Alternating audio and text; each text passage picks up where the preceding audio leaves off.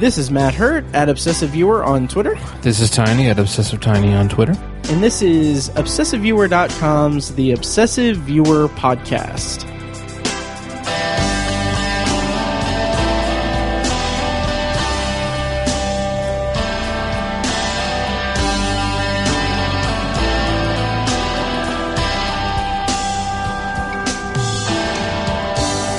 Hello and welcome to a special episode, another special episode of the Obsessive Viewer Podcast presented by ObsessiveViewer.com.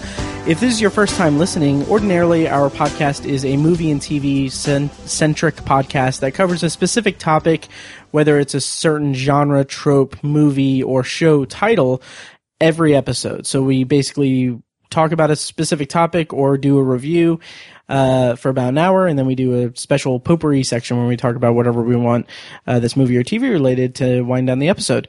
You can find more of our work at obsessiveviewer.com/podcasts. That's where you can find all of our podcasts. You can also find us on Facebook at facebook.com/theobsessiveviewer.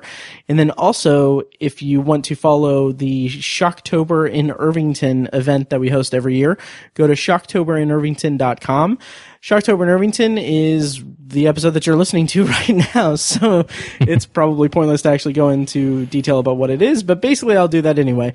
Shocktober in Irvington is a one-night event screening of short horror films from local filmmakers here in Indianapolis. We screen the films, we interview the filmmakers, and we raffle off prizes, all for the benefit of the Irvington Historical Society.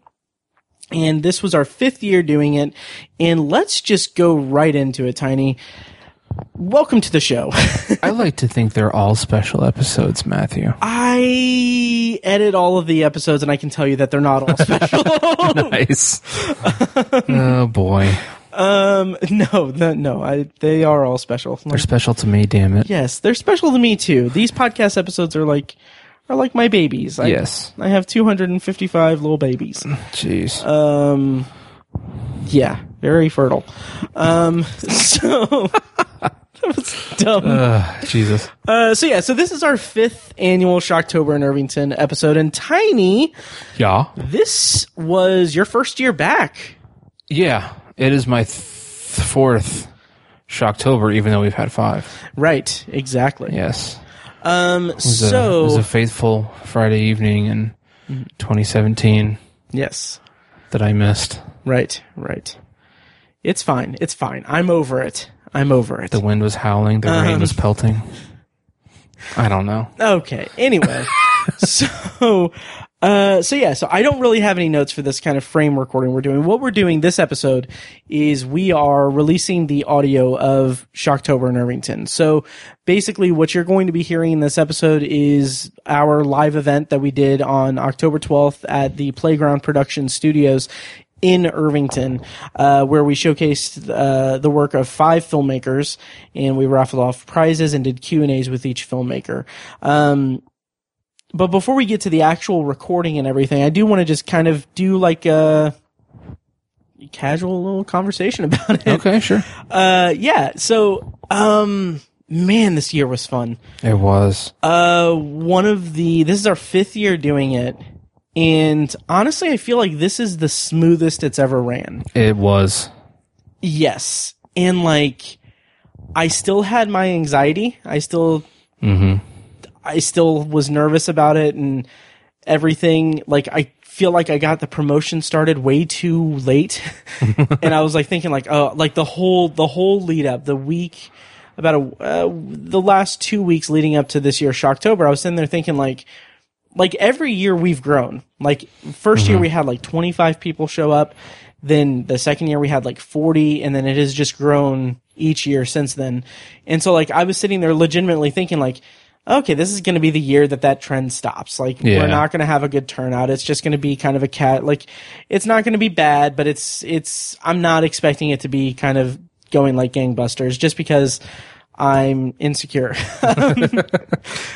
But Tiny. Yeah. It went really well. Yeah.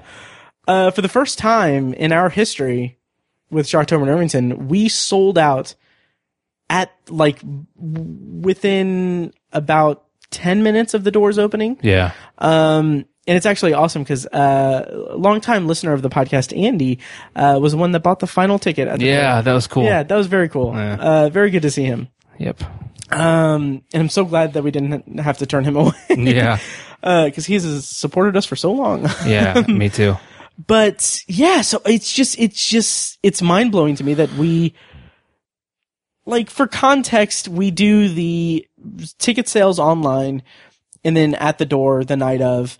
And I went through the stats from the previous years. Like last year, a little peek behind the curtain, our total number of, no, let's not get into that. Okay. But anyway, we sold out soon after opening the door. So I've been rambling. Tiny, this was your first year back after taking a hiatus last year. You were sorely missed last year, but you had other obligations. Yes. More important obligations, obviously. Yeah. And so this year you were back. What did you think of the new venue, and how did you feel about the night overall? I really love the new venue. Mm-hmm. I think part of what I love about it is the fact that it's smaller, which is weird because typically it's like, oh, I want to go bigger. Right. But like I don't remember who said it. It may have been Chad. I don't remember who, but someone mentioned that it would take us decades to ever have our show large enough to where we would fill the Irving Theater. That's true. Because that can hold like 400 people or something. I mean, yeah, it can hold a lot of people. Mm-hmm. And I feel like, I wouldn't say decades though, but go ahead. It would take us a long time to fill that, right? Would. And so I feel like the first 3 years that I was there, and then I missed the fourth, but the 3 years I was there at the Irving, I feel like I could feel that sort of. Yeah. Not that it's a bad thing, but it almost makes it feel like not enough people are there. Yeah, it kind or something like that. I hesitate to say this because it's nothing against the Irving or anything. No. It feels like slightly less of an accomplishment. Yeah. In a way, because it kind of feels like the space is like the Irving is a beautiful space, right? And like the ambiance of it is perfect for what we do, but it's also this kind of emptiness that I kind of feel like we kind of grew out of that space, right? And holy crap, like the luck, the fortune that we stepped into, moving over to the playground. Like, for context, like, the whole, switching of venues, like, we were in panic mode. I took a day off of work, specifically with a list of venues last year, potential venues. I took the day off work and I went to Irvington and with the express intention of going to each one of these places, figuring out how much money it would cost and figuring out if we could lock down the date and everything. And I'm not bullshitting. I had a list of probably a dozen places in the vicinity, that we could go to because we couldn't go to the Irving. And Chad was with me and, actually, I don't remember if this was, memories hazy there, but the most important thing is that the first one on that list that I stayed up many hours, like, compiling, the first one was the playground, and the second that we walked in and we met Adam and we started talking to him, it was like, yep, we found our new home. Nice. It's right here. This is perfect. Right. And yeah, it's not like again, like we said, not like the Irving is a bad venue. Right. It's a great venue. It's just, I feel like our event fits Playground Production Studios better. It makes it so much more intimate. Much more intimate space, yeah. And I love it for that because that intimacy, I feel like that has a dual effect. Like, it makes the films pop a lot more. Like, it makes the immersion into the film, like, a lot easier for the audience. Also, the sound system is incredible. Sound is very good, yeah.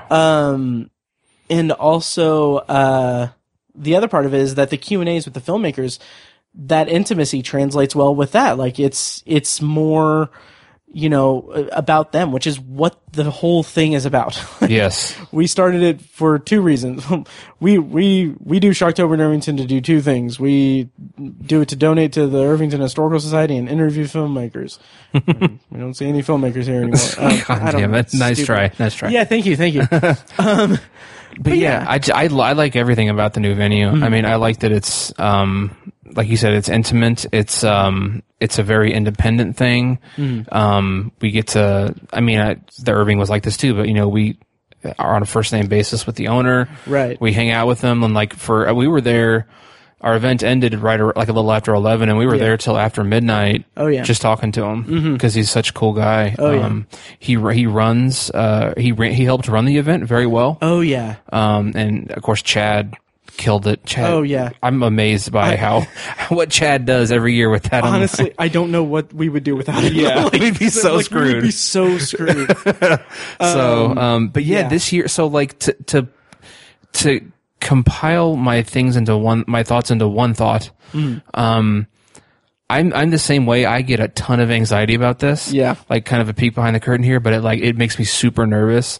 I think it's substantially different from the podcast because we have someone there staring us, looking right at us, asking us to entertain them. And that's a lot of pressure for me. And every other year, some of that anxiety has permeated all the way through to the end of the event till it's over for me, and it's kind of a roller coaster. Yeah, but reference to a podcast. Sorry, yeah, I had to. But this year, within a couple of minutes, that anxiety was gone and never came back. That's awesome. And so I'm thinking next year it could be that I'm not anxious at all. I might be a little nervous. Nice. But I think the anxiety is just going to be gone. I'm hoping because of how well this year went on so many levels. Yeah, it was just so fun this year. Yeah. I can't really overstate how smooth everything went. Yeah. Even every year we have a crisis. We have different crises and everything. And this year was no different. We actually had some pretty big fires that needed to be put out. But we also got those kind of out of the way early. Yeah. And then everything else just kind of ran so smoothly. And I have to give a ton of credit to Adam from the playground because, he is such a pleasure to work with. Yeah. I have the hiccups.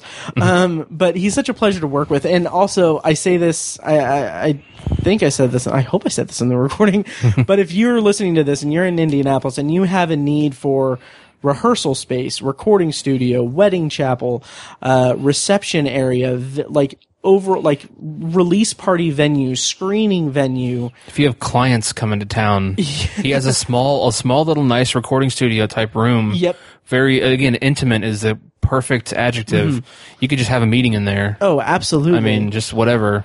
Yeah, and everything is so reasonably priced. Yeah. And so freaking professional. Right. I think he can set you up with Wi-Fi too and stuff. So you could I think he mentioned that he had the idea for a gaming event where you could do some gaming stuff. Oh, that would be awesome. And I was like, man, this would be such a cool space for it. It's absolutely. I don't know. It just has a right feel to. I can't even. Oh yeah. It's some minutia I can't put my finger on, but he just the way it's laid out and designed and the colors they chose and just everything about that place just works. Yeah, and if you have any of those needs, definitely check out Playground Productions Studio. You can go to playgroundproductionsstudio.com, and I actually don't know when I'm going to post this episode. So, there's a Irvington Halloween Festival after party at the playground, October 27th, but I don't think this episode is going to go up in time. Okay.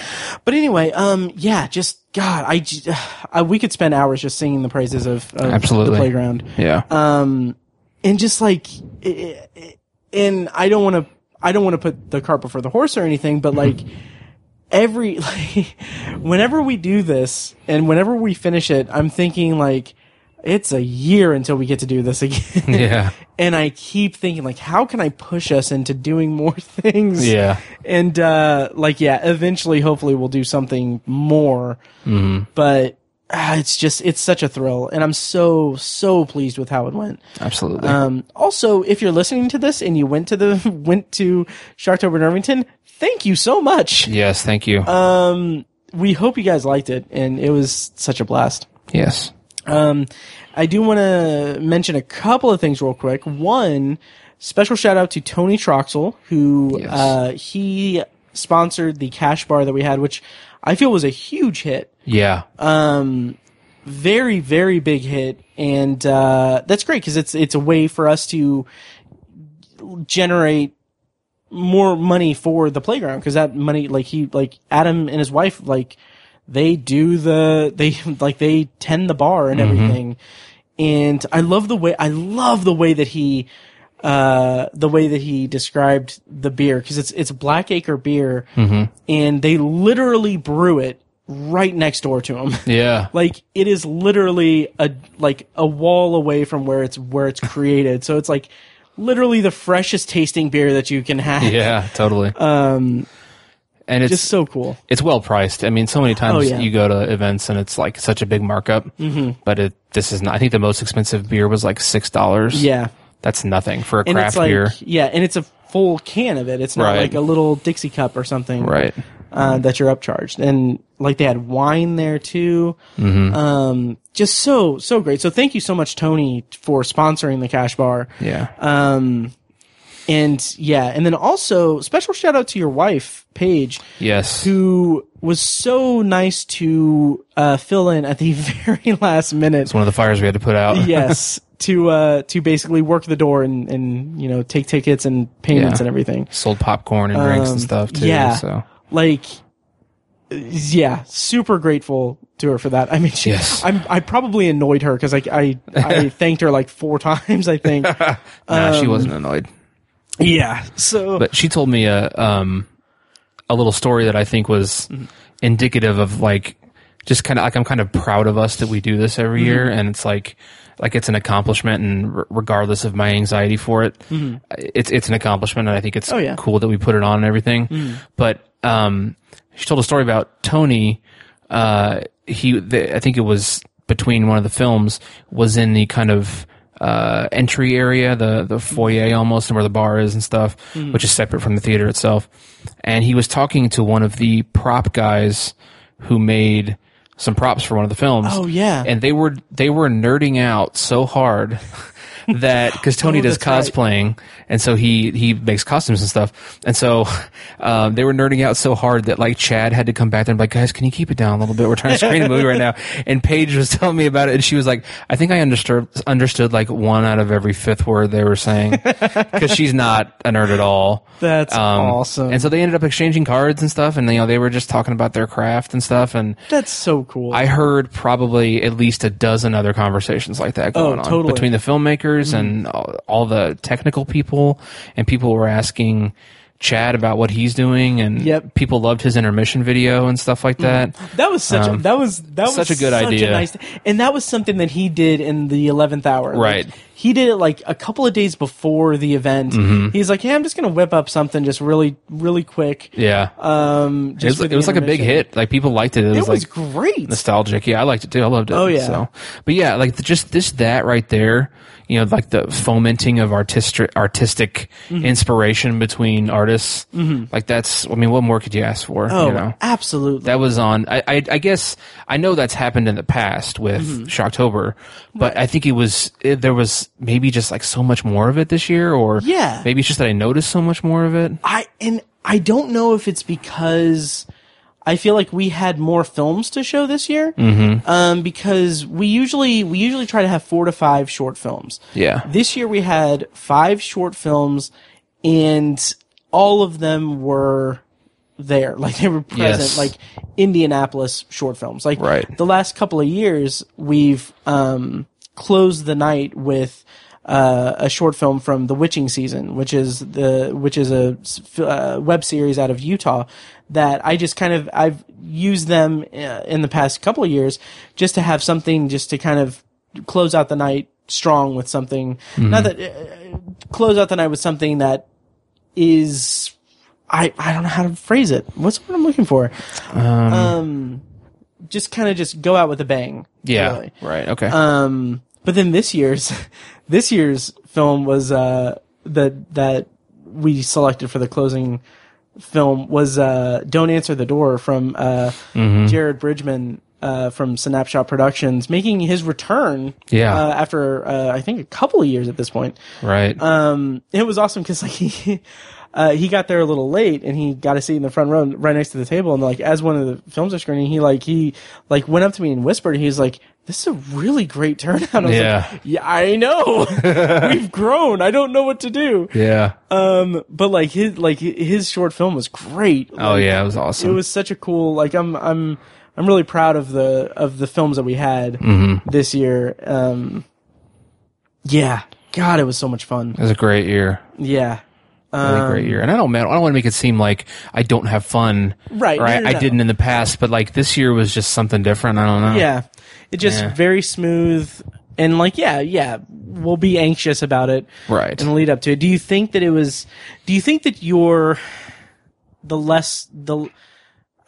lowered amount of nerves that you had, do you think that that's due to the venue, or is it just from this being our fifth, your fourth year doing it?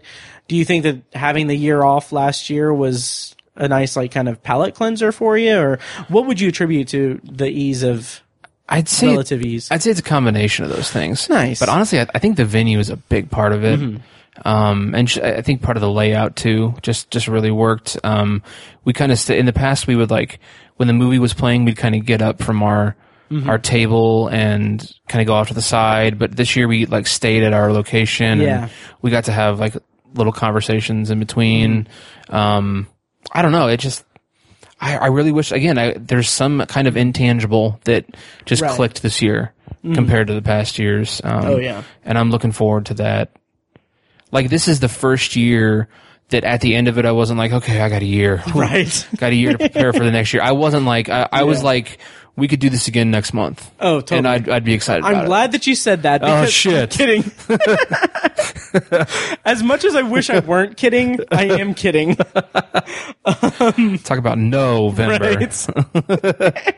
Oh, my gosh. Oh, God. But no, yeah, I just think that I feel like we're hitting our stride with this thing. And, like, I was thinking about it, not to get all, like, weird or personal or anything, but like you knew me in high school, and junior high. Like, if, like, I kind of get into this funk where, like, I think of where I am today. Like, we just released 4 freaking episodes covering Heartland Film Festival, in which I interviewed, I conducted 37 filmmaker interviews over the course of those 4 episodes, doing press junkets, red carpets, one-on-one interviews.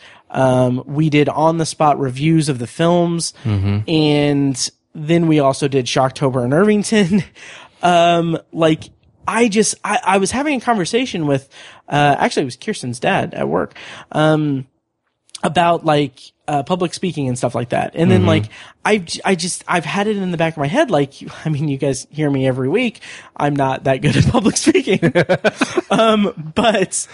But like, just to think, if I were to go back to 9th grade, when I'm talking about how 9/11 was such a weird day for me, go and listen to the 8th grade review. Oh my God. Anyway, but if I were to go back in time and, like, just the person that I was then, I would have never thought that I would be doing anything like this. Yeah. Like, at all. I'm still amazed that you do this. And that I am.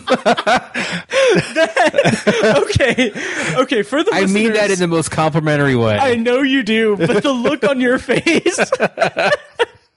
That was such, like, that could be so construed as the backhandedest compliment.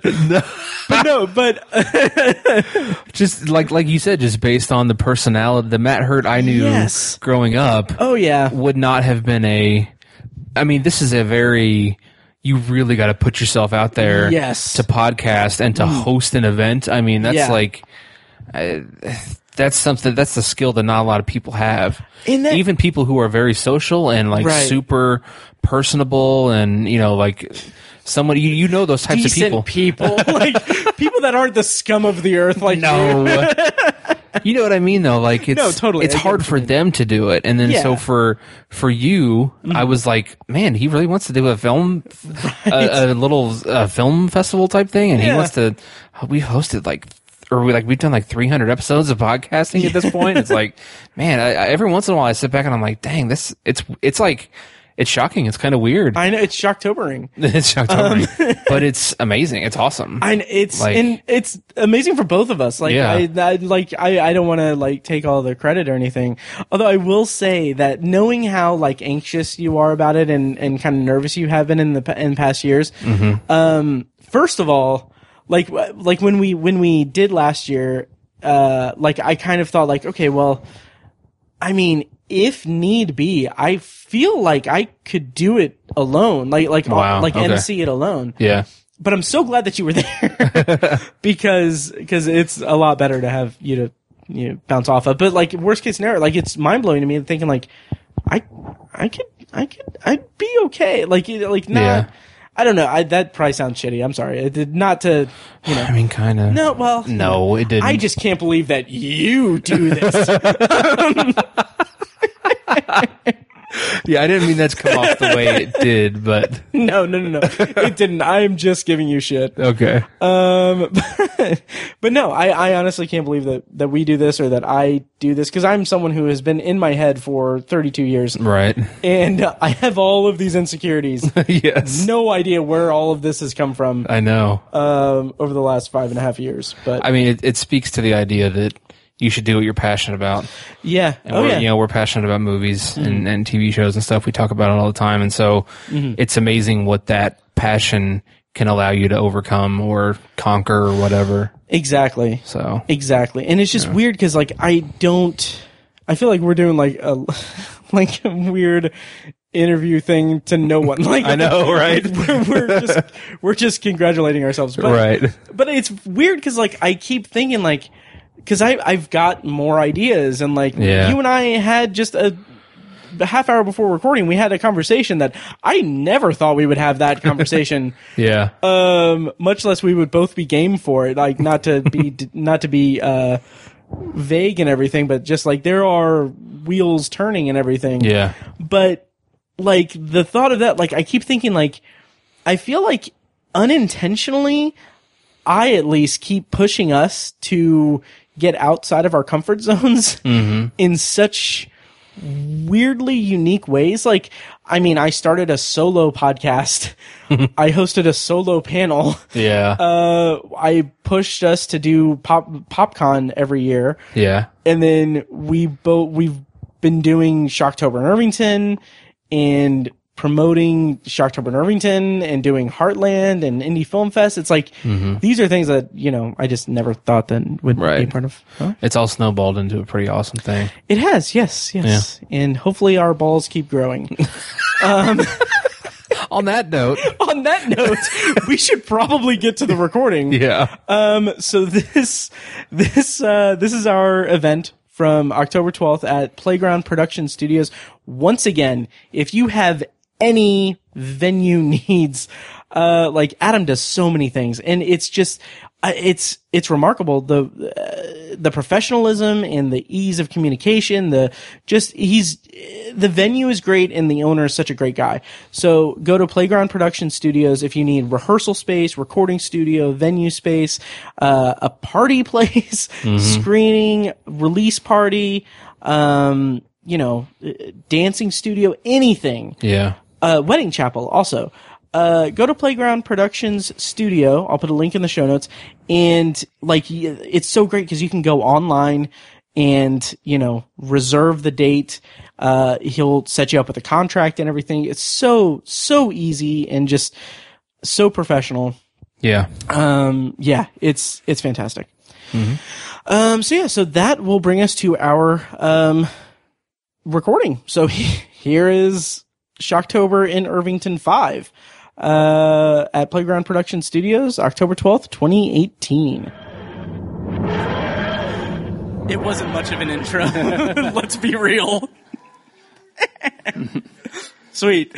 All right. So welcome to Shocktober in Irvington. Like I said, this is our 5th year doing this. It is a blast. We are donating all of the proceeds to the Irvington Historical Society.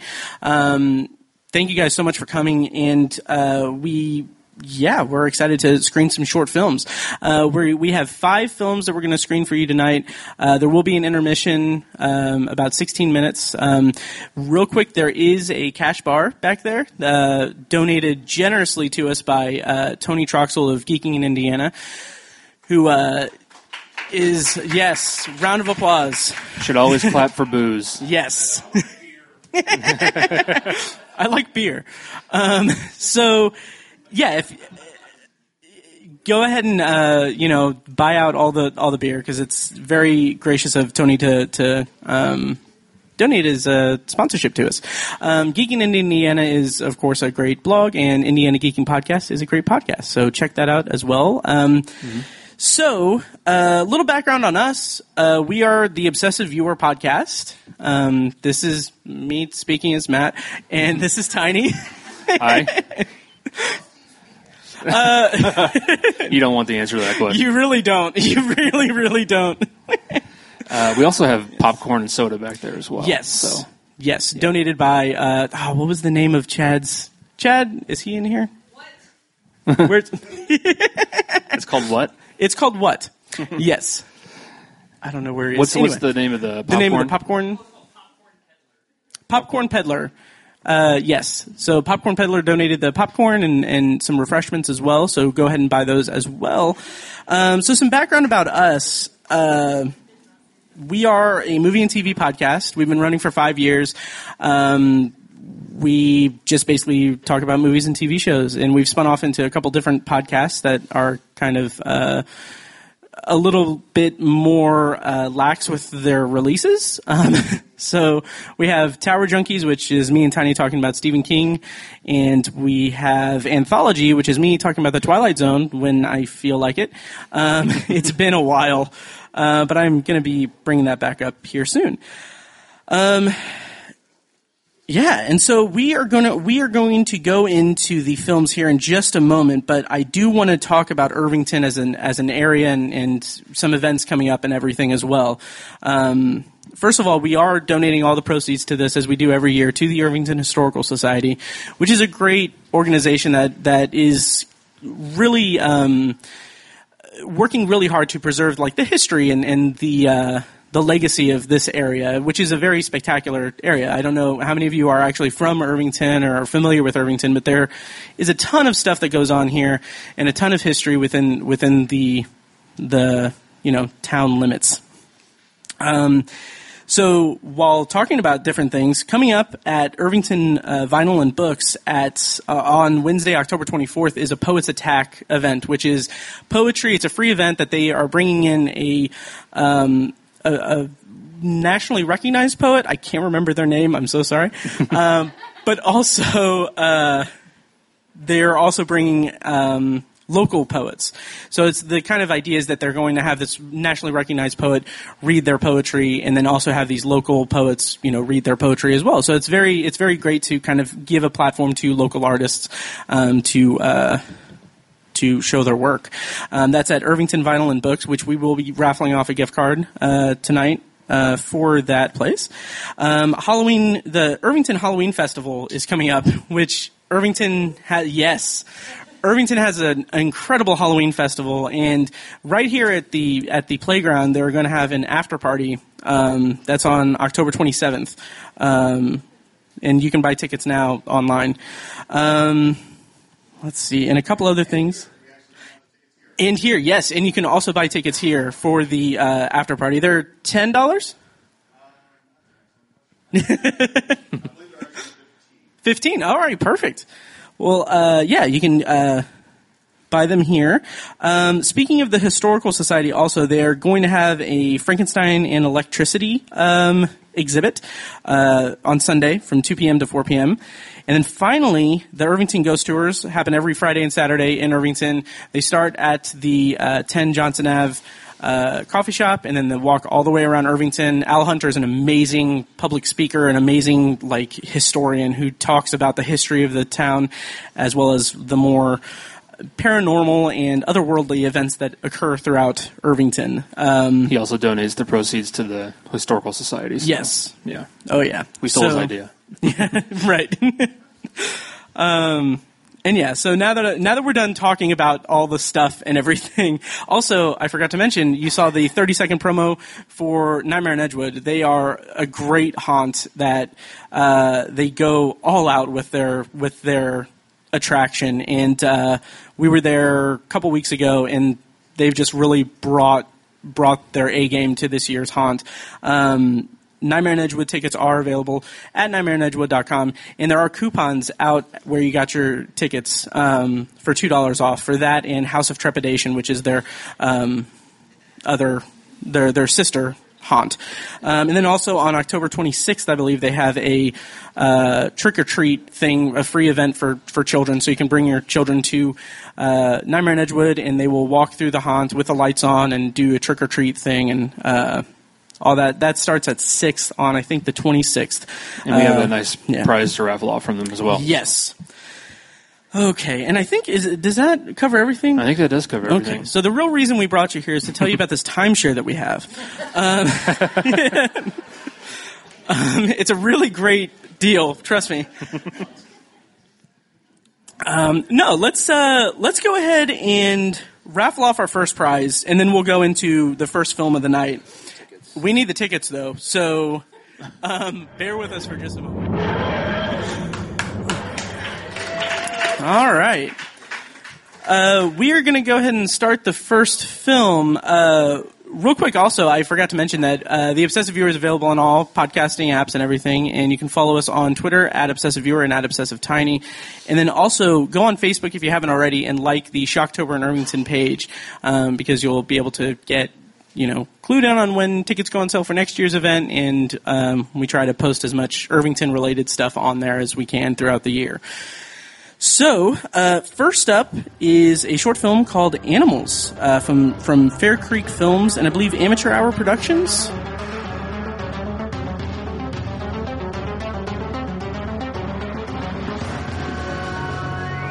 All right, let's give it up for Animals.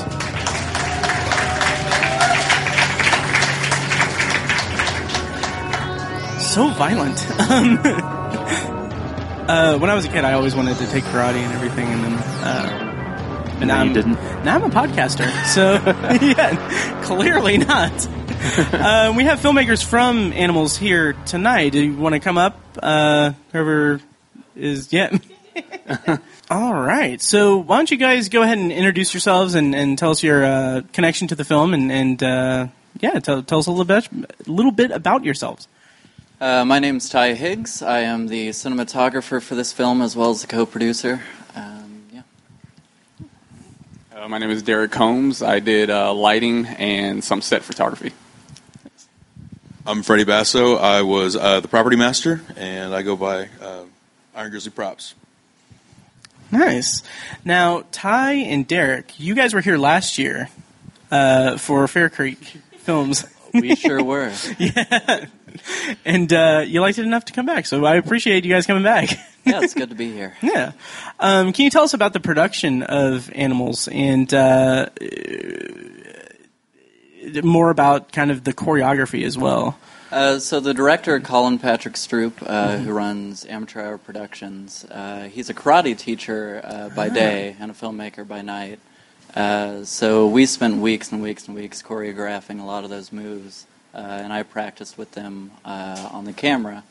And then when we finally got around to production, we were ready to rock. Nice. And then Derek came in here and filled in with the light, if you want to talk a bit about that. All right. It was fairly simple, basically just making sure that the lighting was dramatic and kind of arena-like. So the setup was a little difficult because it had to be high. So getting the light proper and getting everything right was a little difficult, but it was fairly simple. Mm-hmm. Nice. Yeah, and the thing that stood out to me the most was really the sound design and kind of the Foley work that was done on it. It was pretty impressive. Do you know how much of a struggle that was to get that down? Because if you have bad sound on it, it could kind of wreck the whole project. I know that we weren't certain this film was going to be ready for Shocktober until last week, because he spent a lot of time on the sound design. That was one thing that he wanted to make sure to get on point. And as you could tell, he did an incredible job. The bone crunching sounds when he throws his elbow into his stomach, all that fun stuff. Nice. I was wondering, could like the bad guy even see out of that mask? Was that like, could he even see? To the audience, he could see. The actor himself, during the production, could barely see. So that makes it even more impressive. And Freddie here can talk a little bit more about the construction of that if you'd like. Yeah, please do. So all of the masks were made out of paper, really. Inside was lined with fiberglass and coated with Bondo, which was used to fix cars. So yeah, he could not see at all. Almost. Nice. He could only see out of his peripheral vision. That was pretty much it. So I'm gonna guess that he was just going off of what moves Colin gave him. Yeah. But no, it was really fun to work on. I had a blast, and my entire shop was covered in dust, and so that was fun. Nice. Yeah. Did you get any notes on like how to do it, or were you kind of like free to create it the way you wanted to create it? Actually, they're not my design. I just did construction. The designs were made by a company called Wintercroft. Okay. When Colin and I first discussed the film, he and I did some research looking at pictures of what people had done before, and we actually worked on a deal with Wintercroft and have them sponsor the film. They just give us the templates that were needed. They do promotion and so on and so forth. Nice. I was wondering what was the filming location? Like, where was this actually filmed at? This was at the Stutz building downtown. Oh. Yeah. We actually, the actor in there, Brandon Lay, he's a tattoo artist that runs Volusia at the Stutz Business Center.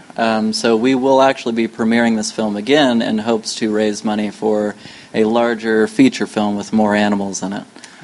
So we will be premiering it at Volusia at the beginning of December. More masks. Very cool. You said that was the beginning in December? Yeah, beginning of December we plan to premiere it along with several other short films. Now, people who were at last year's Shocktober will remember that you specifically were talking about the setting of your films from last year that you screened here, and how you didn't have necessarily permission to film there. You just kind of found it and filmed it because it was for 48 hours. You guys had permission to film here, right? Certainly. Okay. This film had a little bit more of a budget than our previous ones. Very nice. Okay. We're going to open up the questions to the audience. If the audience has any questions, any cues for these guys as A's. Anyone? You're a pretty good director of photography. Thank you for that true fact. That statement. It's more of a C than a Q, but appreciated nonetheless. Any other questions? Or comments? Statements, if you just want to give me compliments all day. I think you're really neat. Oh, buddy. All right. Well, if no one has any questions, where can people find more of your guys' work and follow you on social media and everything? Fair Creek Films is primarily on Facebook. We're on Instagram as well. We're trying to branch out to YouTube, but it's as foreign as Twitter to me. Mm-hmm. So sure.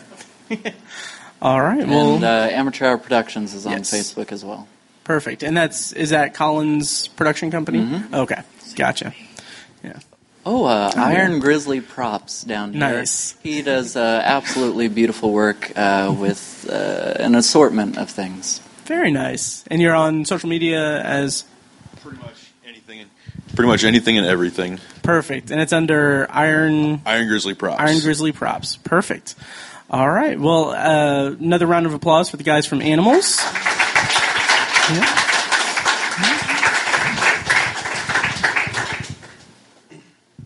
We're going to raffle off a prize. Yes. As you guys can see, we have a ton of Funko Pops here, so we're going to raffle off some of those. Yeah, let's do one of those. Got one? Sweet, come on down. So we got about 6.5 million of these. So we're going to let you choose what your favorite one is, and you can. I don't even know if you can see all these, man. You really can't. We got 2 different versions of Pennywise the Clown.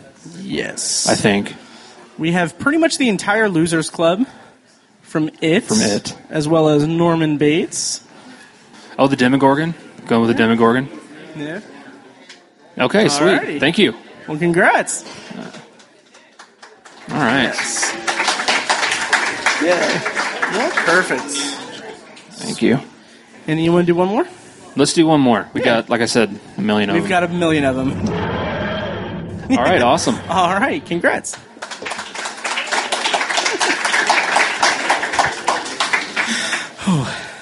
All right, and I think next up we're going to screen the next short. It's called Sleep Paralysis. And, that's also from Fair Creek Films and Trebor Media. Is that correct? Trebor Media. Perfect. All right, so we are going to go ahead and roll that.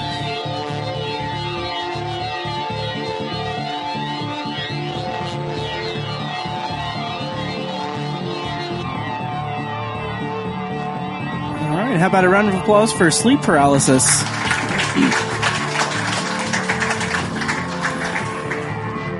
And we've got filmmakers from it. Yeah, you want to come up? Perfect. Sweet.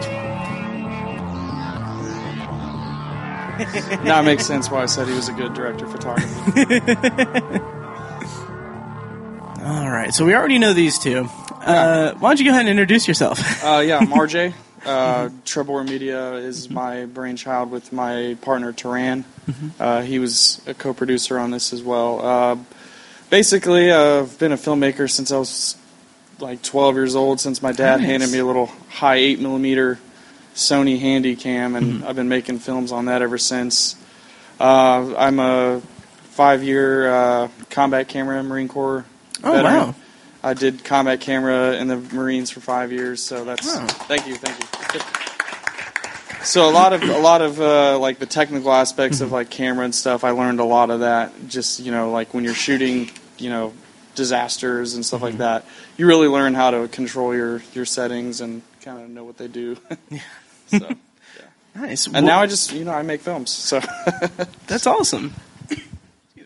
What would you say would be the main inspiration for this particular one? Oh yeah, I'm glad you asked that. Sleep paralysis is really really personal to me because I've suffered from sleep paralysis for a really long time, and I kind of wanted people to see like this is what sleep paralysis is kind of like. And a lot of people don't know that it's an actual sleep condition, and there's like no cure for it, and it's not necessarily inherently dangerous, but it is extremely terrifying. And I hope that when you guys were watching that, you kind of got that like little terrifying feeling of being woken up in the middle of the night, a lot of times by a loud bang, which is kind of what happened there, sometimes by whispering voices. But sleep paralysis, if those who don't know what it is, it's when your body wakes up in the middle of a REM cycle, and your body is still paralyzed because it's saying, oh, I'm asleep, I'm supposed to be resting, but you wake up and you're conscious, and your brain is still sending out all the dream drugs into your body, so you start hallucinating and seeing things. And a lot of people think that a lot of the abduction cases are just cases of sleep paralysis. Interesting. So, but yeah, I've been to doctors, and there's no cure. There's not really anything you can do. But as you can see at the end, the best way to conquer it is to accept what it is and relax. Nice. Has your experience with it been as intense as that? Cause yes, holy actually, crap. yeah. Actually, this is based completely on mine and my sister, because my sister has it as well. Oh wow. We both kind of had a big conversation about sleep paralysis and the things that we've experienced. And I kind of explained to the art department. I was like, "This is what what he looks like," and they came up with the creature that they have there, the entity, and they did a great job. The art department, Austin, who was a production designer, he decorated the whole room, and he also worked in collaboration with the two makeup artists that we had. Kylie, what was her name? Kylie? Kaylee, and they work with you guys more often than me, but they were really great. I really wish I could remember the name. Austin, he did the production designed the room. Mm-hmm. I told him I wanted to look like a New York City art student. Okay. And that's what he came up with. So he did a really good job. Yeah. Because that room was completely empty when we arrived. Oh, wow. And then of course, I kind of explained to Ty and Derek kind of like, when we actually discussed this together, like what we were wanting to have. And I think me and Ty especially were like, we really wanted that like 80s horror vibe to it. Totally got that vibe. Exactly, yeah. And of course, since I directed it, it has a little bit of a Asian horror vibe to it too, because I spent a lot of time in Japan, so so there's always going to be that. But as far as the actual shooting of the film went, Fair Creek was a big part in the kind of like style of the way it looks, especially lighting. Derek is a great gaffer. You guys have seen a lot of his work already.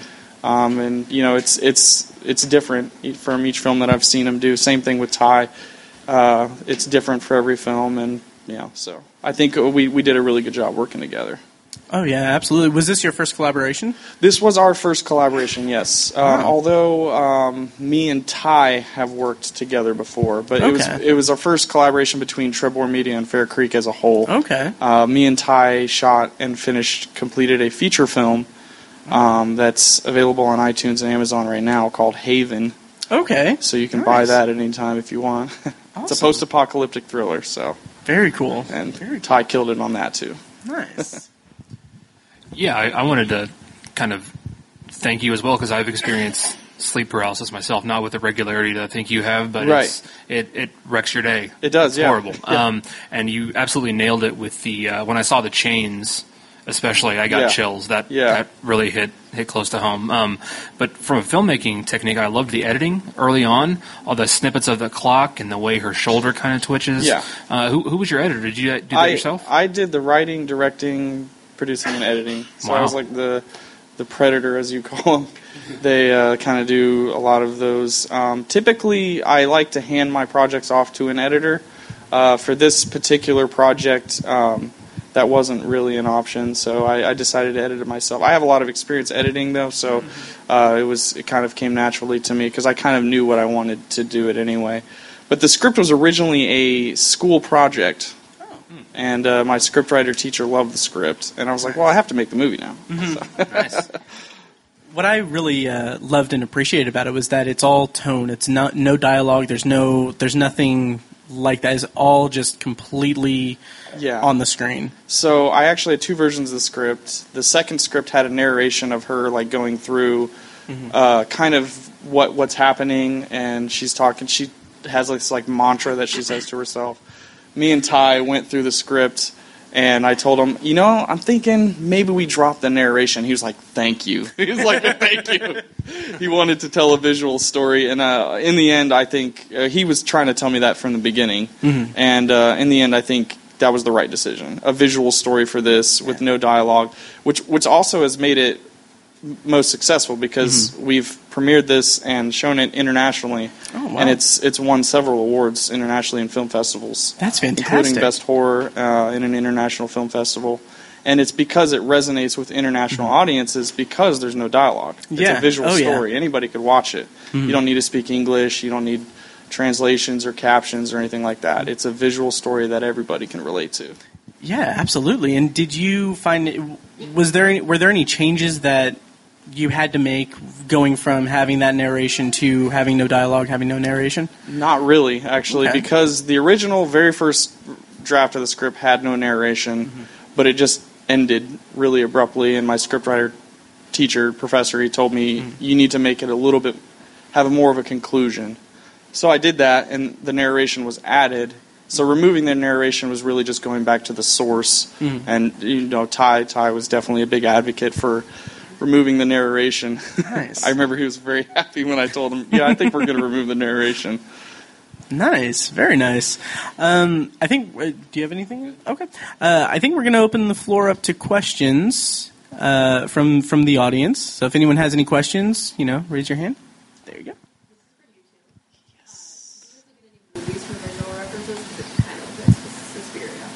That was exactly the film. I had seen Suspiria for the very first time right before going into this film. So a lot of the lighting between Derek and I was inspired by Suspiria. Soundtrack as well. What were can you think of any of the other inspirations? There was one specific one I can't remember. Because we put together a mood board. Yeah, I think Evil Dead. I think Exorcist, and I think Evil Dead was also an experience. Yeah, at least with the some of the lighting. So Lighting wise, yeah. Evil Dead, Exorcist, and Suspiria, obviously. Just as an aside, how are you guys feeling about the Suspiria remake? Oh boy, howdy am I excited for it. Tom York on the soundtrack, I tell you what. It's going to be a good one. It looks pretty good. Yeah. Oh, yeah. Any other... I saw there was a question back there. Yeah, that's a great question. He said during the editing and shooting of it, since it was personal experience, did it trigger anything, or was it hard to do at some points? Actually, yes.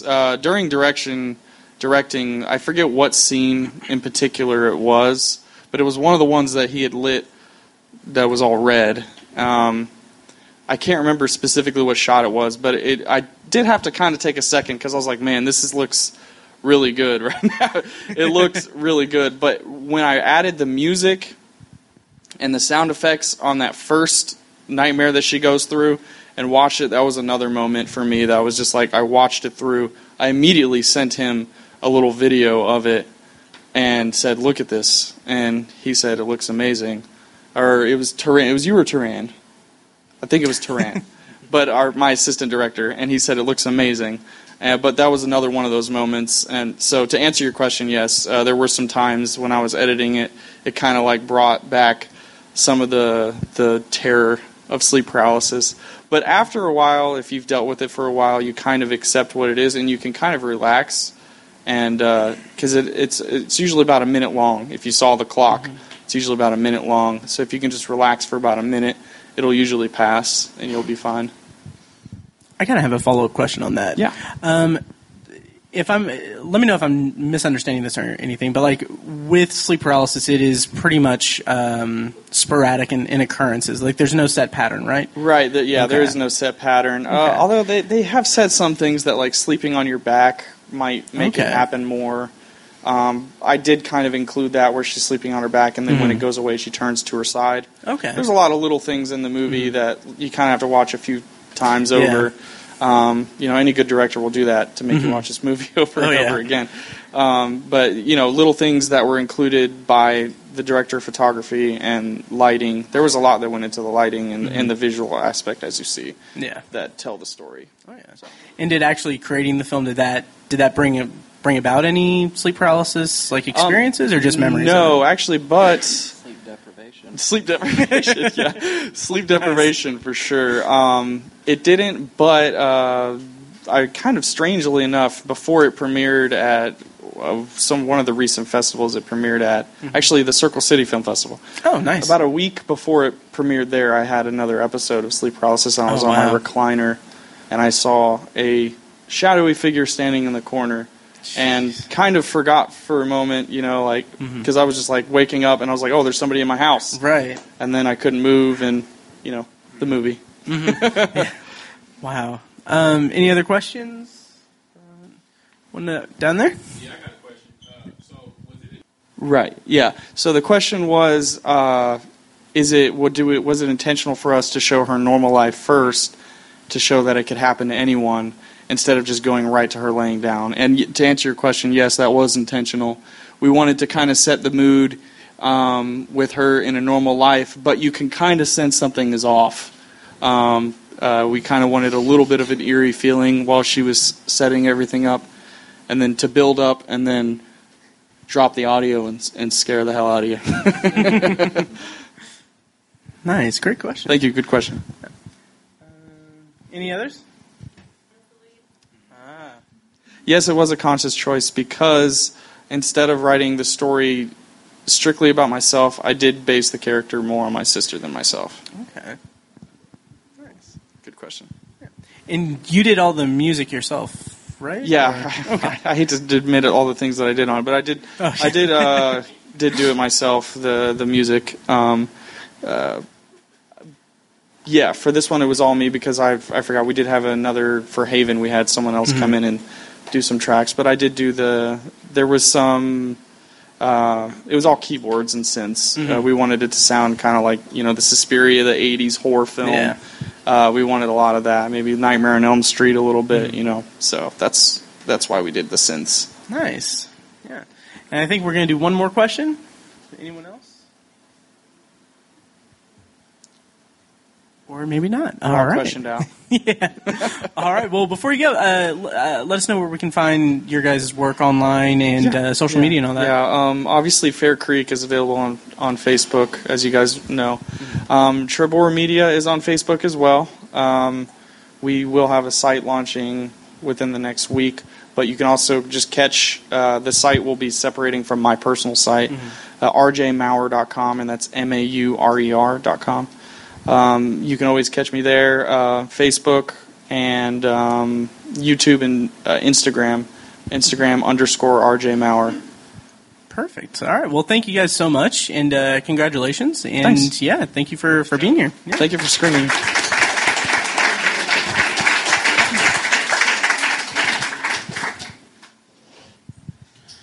All right, what do you say we raffle off some more prizes? Yes, let's do that. If we don't, we'll be here all night. Right. So, and while Tiny's picking one, I do want to mention that another Irvington thing is that the Level Up arcade bar that's going to be opening on Johnson Street, they're going to have a soft opening on October 27th.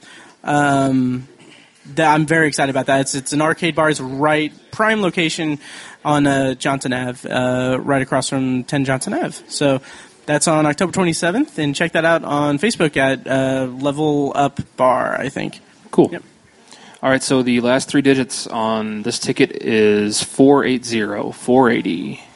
Hey, all right. Ah, Nice.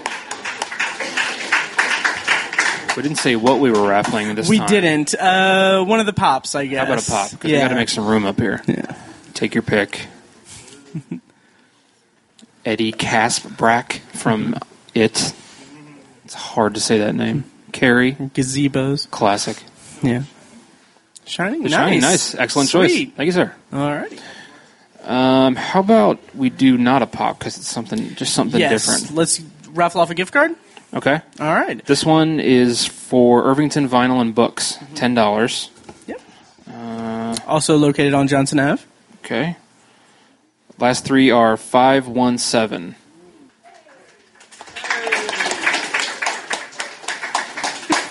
Awesome. Congratulations. There you go. I'm so glad that you got this. Yeah. Yeah. Cool.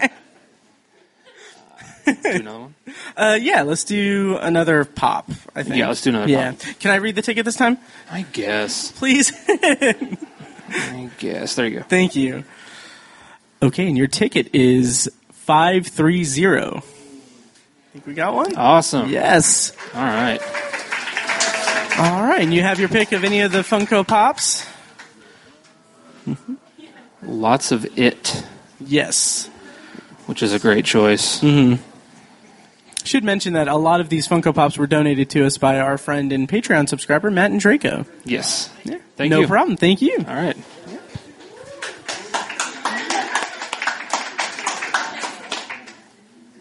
And I think before we start the next movie, I just want to mention, again, just a little bit about the podcast.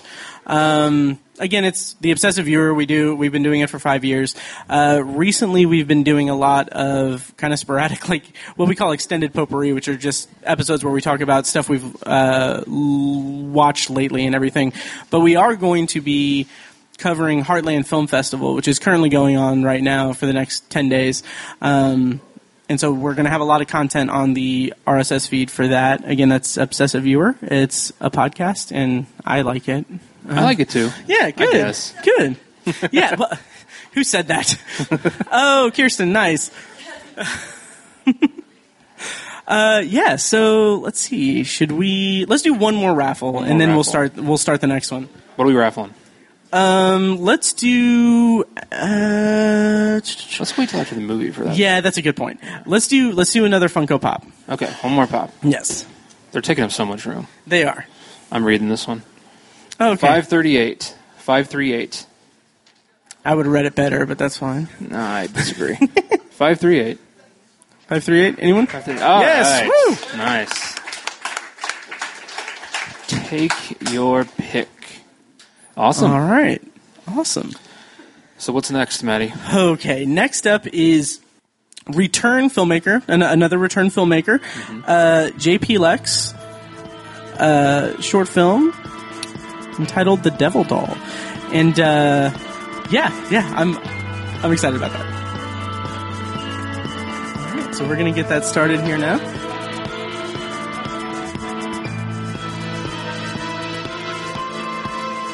All right, let's have another round of applause for JP Lex and "The Devil Doll."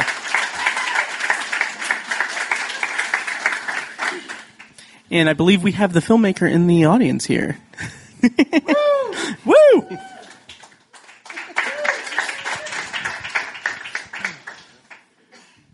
Thank you. Yeah. JP, welcome back to Shocktober in Irvington. Shocktober number 5. Right. You go very all the way exciting. back to the beginning. You've been here when it was just every a year. handful of us. And Oh, yeah.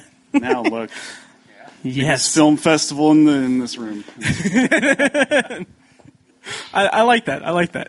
And Shocktober, give it up for our own Matthew Hurt as the voice of Adam Baum. Yes, That was me. Yes. he did a fantastic job too. Oh, thank you.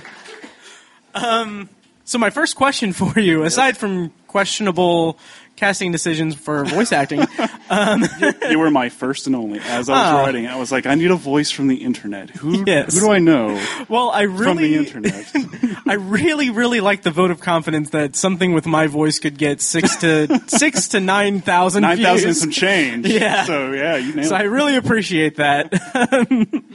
But why don't you go ahead and tell us about the film, and for those in the audience and listening who don't already know, a little bit about Elsewhere World and about your history with Shocktober and with filmmaking in general and everything else that you do. Well, that's a really long question. A little bit of a loaded question, yeah. If while watching the film you felt like it belonged to something much bigger, well, it does. There's other short films. We also do radio plays, short stories, novels, all kinds of fun stuff like that. Even comic books we've branched out into, and I believe you have some here you're going to raffle off here. Yes, we do. So 3 of you in the audience who are lucky enough will get a copy of that.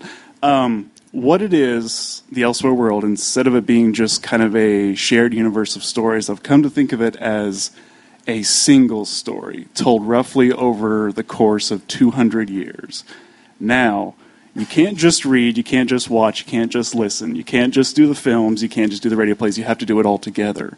And actually on the website, elsewhereworld.com, remember, I'll repeat that a couple of times throughout this interview. Oh, yes. There is a timeline that we're always updating. So if you want to go in order, if you want to see the story as a whole at its most appreciable form, you want to go in order.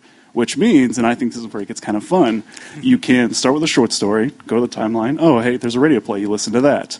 What's next? There's a film, and you watch that. So you have to jump back and forth between different mediums, which I think makes it a lot of fun. Mm-hmm. Boom. Ghost, we're in Irvington. Yes. Oh, yes. So one of the big things that is always present in all of your short films is a prop of some kind. Something I've made, yes. Yes. So very crafty. Oh, yes. So this one has speak to the props about this in this. Oh, yeah. Yes. And I was actually very fortunate enough with the Devil Doll itself. I didn't build that. I wish I had. I wish I was that talented. But I found it online, and it was very cheap because they're quite expensive. The old creepy dolls. But it was busted. The mouth joint didn't work, so I bought it for very cheap and got that fixed. The other stuff, like the Dr. Hardesty prop, the brain in the box I did in the film, which, if anyone is curious about that, there's a whole slew of other stories that explain where Dr. Hardesty came from, and it's a lot of fun. I did build that. I built some of the other stuff that's sitting on the table that Carolyn sees when she goes to the detective's office. And like I said, there's a whole vast backstory of interconnected stories that just really, really tie well together. And if you're interested, if what you saw here tonight was enough to get you to the website and you check out the other stuff, it's quite cool. I agree. And I just realized that you guys have heard my voice enough. So, Tiny, do you have anything for JP? Yeah, well, I was curious about the props as well, but one of my other favorite parts of your films are the locations. Yes. There were some throwbacks there that we've seen before, I think. But, yes, sir. Absolutely. It's a Glad new you light. noticed that. Yeah. Can you talk about those a little bit? Actually, most of the film, with only a couple of exceptions, was shot within a stone's throw of this building, the Irving Circle Park. It's right over here. We shot at Jack and Jill's Antique Store, which is right over here off of Shaylin and Ritter. Where else did we shoot? Oh, the office is actually the green room of the Irving Theater. Oh, wow. I thought that's what it was. Which looks really cool, but don't ever shoot there. What I did not anticipate was the 30-foot ceiling, so we ended up with this horrible, horrible echo, and we had to go back and redo a bunch of the audio. Audio actually plagued us quite a bit in this film. The Irving Circle shoot that we did at the beginning of the film, when we got there, we set up workers for the city with a crane truck, pulled up to do, like, apparently, scheduled maintenance on the fountain. So the whole time that you see Carolyn on the bench, like, doing her thing, just off camera is some, like, gruff city workers. Bob, I need more cable. More cable, Bob. And so it's kind of a testament to just how talented Miss Julia Leslie is as an actress, that she could kind of shut all that out and still act like she was that upset about it. But the nice thing was they finished, and then once they were done and we shot all the stuff at the fountain was all nice and polished up and clean and done. So, I mean, it kind of worked out. Wow. And then I'm always curious to see, like, what's next for Elsewhere World. Like, is it another... I mean, you just finished the third book, which is, like... Yes. That's a legit book. Yes, third novel came out just last month. It's our longest yet. It was quite an ordeal. We have, let's see, what's that? We did 2 radio plays for WRGF. They're going to premiere on Halloween night. If you missed the broadcast, no big deal. They're all on the website. We have a booth at the Irvington Halloween Festival. So, was it Saturday the 27th, I believe it is? Yep. You can come out, check us out there. We'll have a booth there.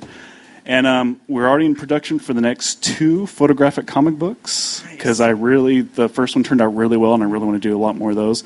There's a short story that's coming out hopefully before the end of the month. And I think that's it, as if that's not enough. Well, that's all I have coming out. I'll be looking forward to a phone call, because you got Matt. And I did. I can act. I could use a bruiser. I could use like a tough guy. I have Facebook Messenger. Hey, wait. Am I not bruiser enough for you? We all have our strengths, Matthew. We all have our on.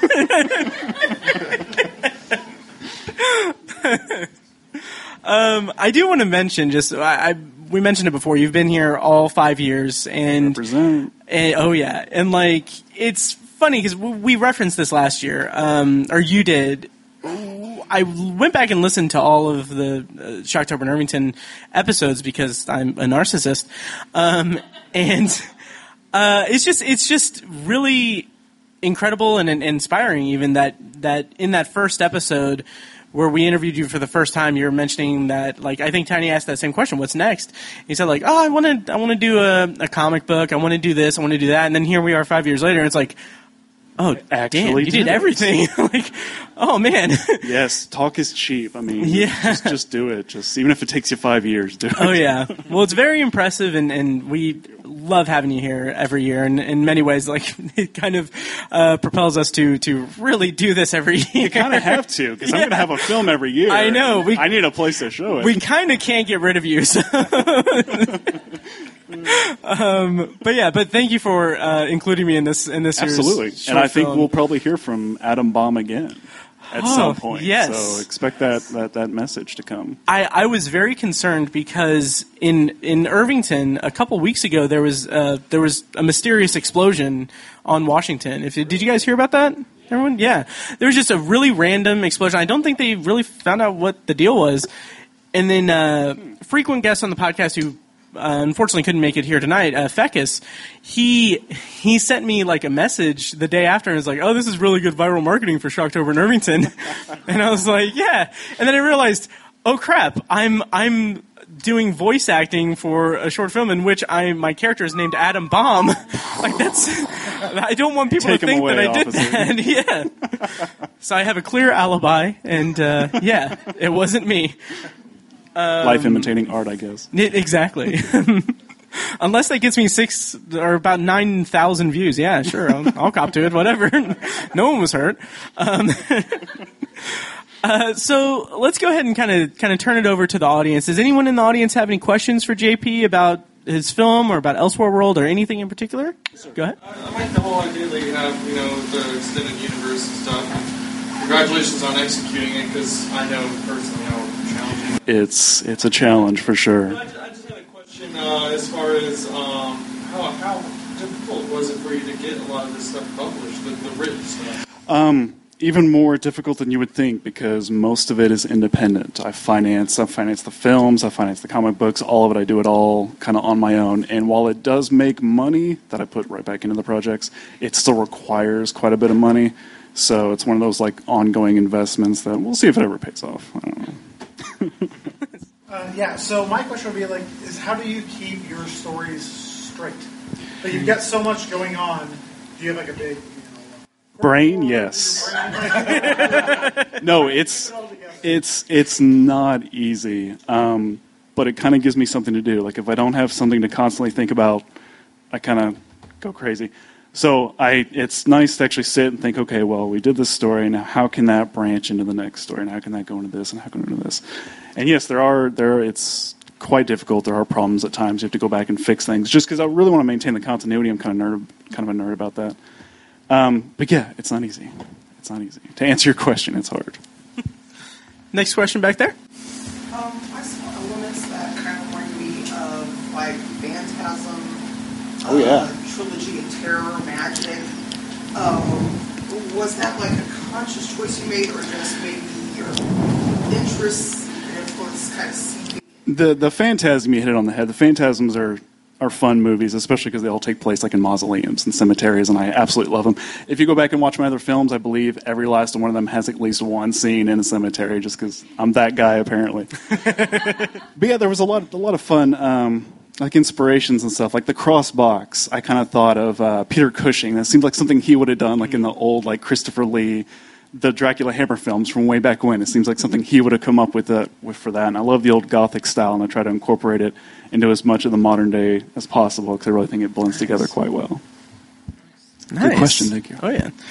Any other ones? I don't know if someone has their hand up back there, or if I'm or they're just stretching. blind. Yeah. Is that Tony? Were you stretching, or did you have a question? And now I've pointed it out. All right. Yeah, no problem. Thanks for the bar. Go ahead. So you said you build your prop first, and then you base the film around that? Sometimes. I think that's only happened the one time, was I built a prop, and I was like, how can I force this into the story? Because I liked it. And I believe it's actually the Dr. Hardesty prop. I was building it for like a table display at one of the conventions that we were going to do. I was like, no, I love this thing. This thing's great. I got to give this a German accent and have it be a secretary in a detective agency. But yeah, I think that's probably the only time that I've built a prop and then gone from there. Nice. You again. One more, yeah. With your, you said continuity is a big issue with you, like making Sure. things, together. So when you're writing, how often do you find yourself changing things later to match things you've already written? Not as much. Typically, while writing it, I'm looking forward and looking back. I'm like, okay, what did we already establish here with this particular chain of events? So that's not really a big deal. It's only like something will show up in my blind spot that I didn't catch that I'll need to go back and, oh, hey, by the way, and just kind of like add a little explanation later. I typically do, yes. I have a couple of people in my inner circle who are very good about, like, you may want to explain this a little bit better. And I'm like, shut up. But then I do it. And any other questions? Take I personal see a hand questions, back there. too. Yep. Back there? Yep. At home, still in the cross box. I thought about bringing him tonight, but he's kind of a tool. He's just a jerk. and you already have one tool from the movie here. So, come on, dude, you were fantastic. You did thank so you. well. Thank you. You sent me those tracks, and I was so impressed. This is so good. Oh, well, thank you. Yeah, I did give you several different takes, and if anyone has any questions for me, I'm happy to field them. Star of the movie, but anyway. A Star is Born. Yes. Any other questions? And I was getting nervous. Jeez, come on, Matt. I think we might be done. So what kind of vocal routine did you go through before recording? Oh, God.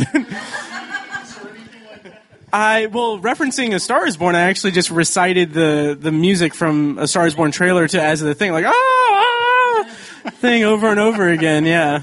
So that was my prep. And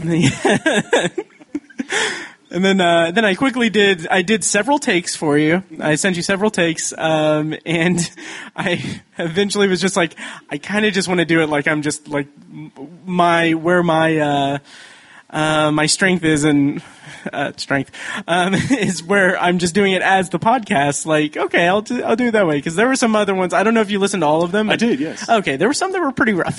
No, I mean, it was good though. I mean, the first couple was you were just you were warming up and getting into it. Oh yeah. But no, you those last couple, and I think the final tracks that I used were comprised of your last two reads. Yeah, nice, Absolutely, awesome.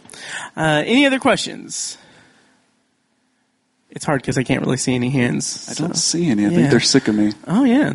Get off. Or probably sick of me. That's probably it. Yeah. Definitely. Tiny, do you have any other questions? No. Okay, cool. Yeah. So once again, why don't you tell everyone where they can find Elsewhere World and everything? And also, are you doing a radio show this year? You already said that. Two. Okay. WRGF, Halloween night. If you don't catch the broadcast, as a lot of people don't because they have plans, they will be on the website. You can actually stream and download them for free. Nice. Site is elsewhereworld.com. I have business cards if you want to grab me after the show if you forget. You can find all the movies. You can find the comic books. You can find the novels, the short stories, the radio plays. T-shirts, notebooks. We have an online shop now, so if you want to buy stuff directly from me, you can do that as well. I think that's everything. And in listening to our old episodes, I did reference that you have done everything that you said, except the needlepoint from the first Shocktober in Irvington. Yes. Where is that? Grandma passed away, actually. Oh. So she couldn't do the needlepoint for us. Yeah. And she took all her secrets to the grave. She took a lot of secrets to the grave, honestly. Huh. But that's another story. Yeah. All right. Well, thank you so much, JP. All right, thanks, guys. Yeah. Another hand for JP Leck and Elsewhere World Productions and the Devil Doll. Oh, yes. So speaking of Elsewhere World, we do have a bunch of stuff to raffle off. We've got three signed comics from it, and then also a collection of all three novels. And then also, I didn't mention this, but last year after Shocktober in Irvington, I came home and I realized that I had this, which is a copy of the first issue of the Irvington Reader from like 2 years ago, that I had every intention of raffling off at last year's Shocktober, and I just forgot about it. It does have a one of JP's short stories in it, so we're going to be raffling that off as well. Yeah. So why don't we start with the Irvington Reader then? Yes, let's do that. Okay, that'll be the first prize. The ticket is 544. 544. Get it while it's hot. I had no idea. 544. 546. Anybody? 544? 544? The Irvington Reader, come on. 544. Really? Do you guys have your tickets? Come on, guys.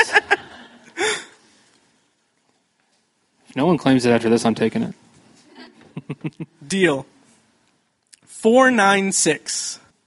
Wow. Tiny, congratulations. Okay. Okay, yeah. Do you really I'll take it. Yeah, absolutely. have JP sign it? I will have JP sign it. Yes. Okay, next up is a collection of the novels from the Elsewhere World. It's all three. And we're going to go ahead and read this off. 473. 473. All right. Yes. You will recognize him, one of the actors from the film. Yeah. Excellent job, sir. Great. Yeah, sure. Nice. Awesome. That works. Enjoy Great those. job in the film. Yeah. Yep. Great job. All right. And as a reminder, we do have the cash bar, so if you guys aren't drunk yet, please get drunk. Yes. I know, right? Yeah, that must be it. So up next is a signed copy of The Unclosing Eye, one of the comic books. 506. Yes. There it is. There you Enjoy. go. We got 2 more copies. Yes. Yes, we have one more $10 gift certificate from Irvington Vinyl and Books. Yes. $10. Which, again, is having that Poets Attack event on October 24th. Oh, Poets Attack is where they have a nationally renowned poet in town to read their poetry, as well as local poets to read their poetry as well. It's a free event at Irvington Vinyl and Books. 537. 537. All right. Yes. 537.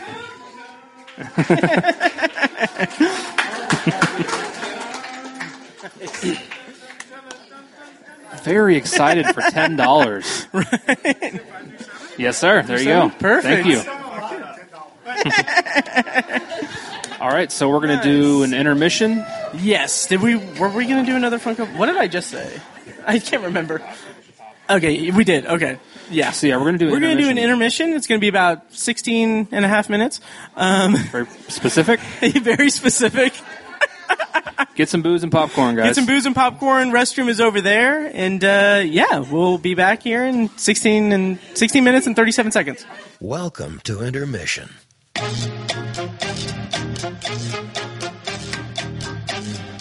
Ladies and gentlemen, welcome back. Please take your seats. The films are about to begin. Intermission.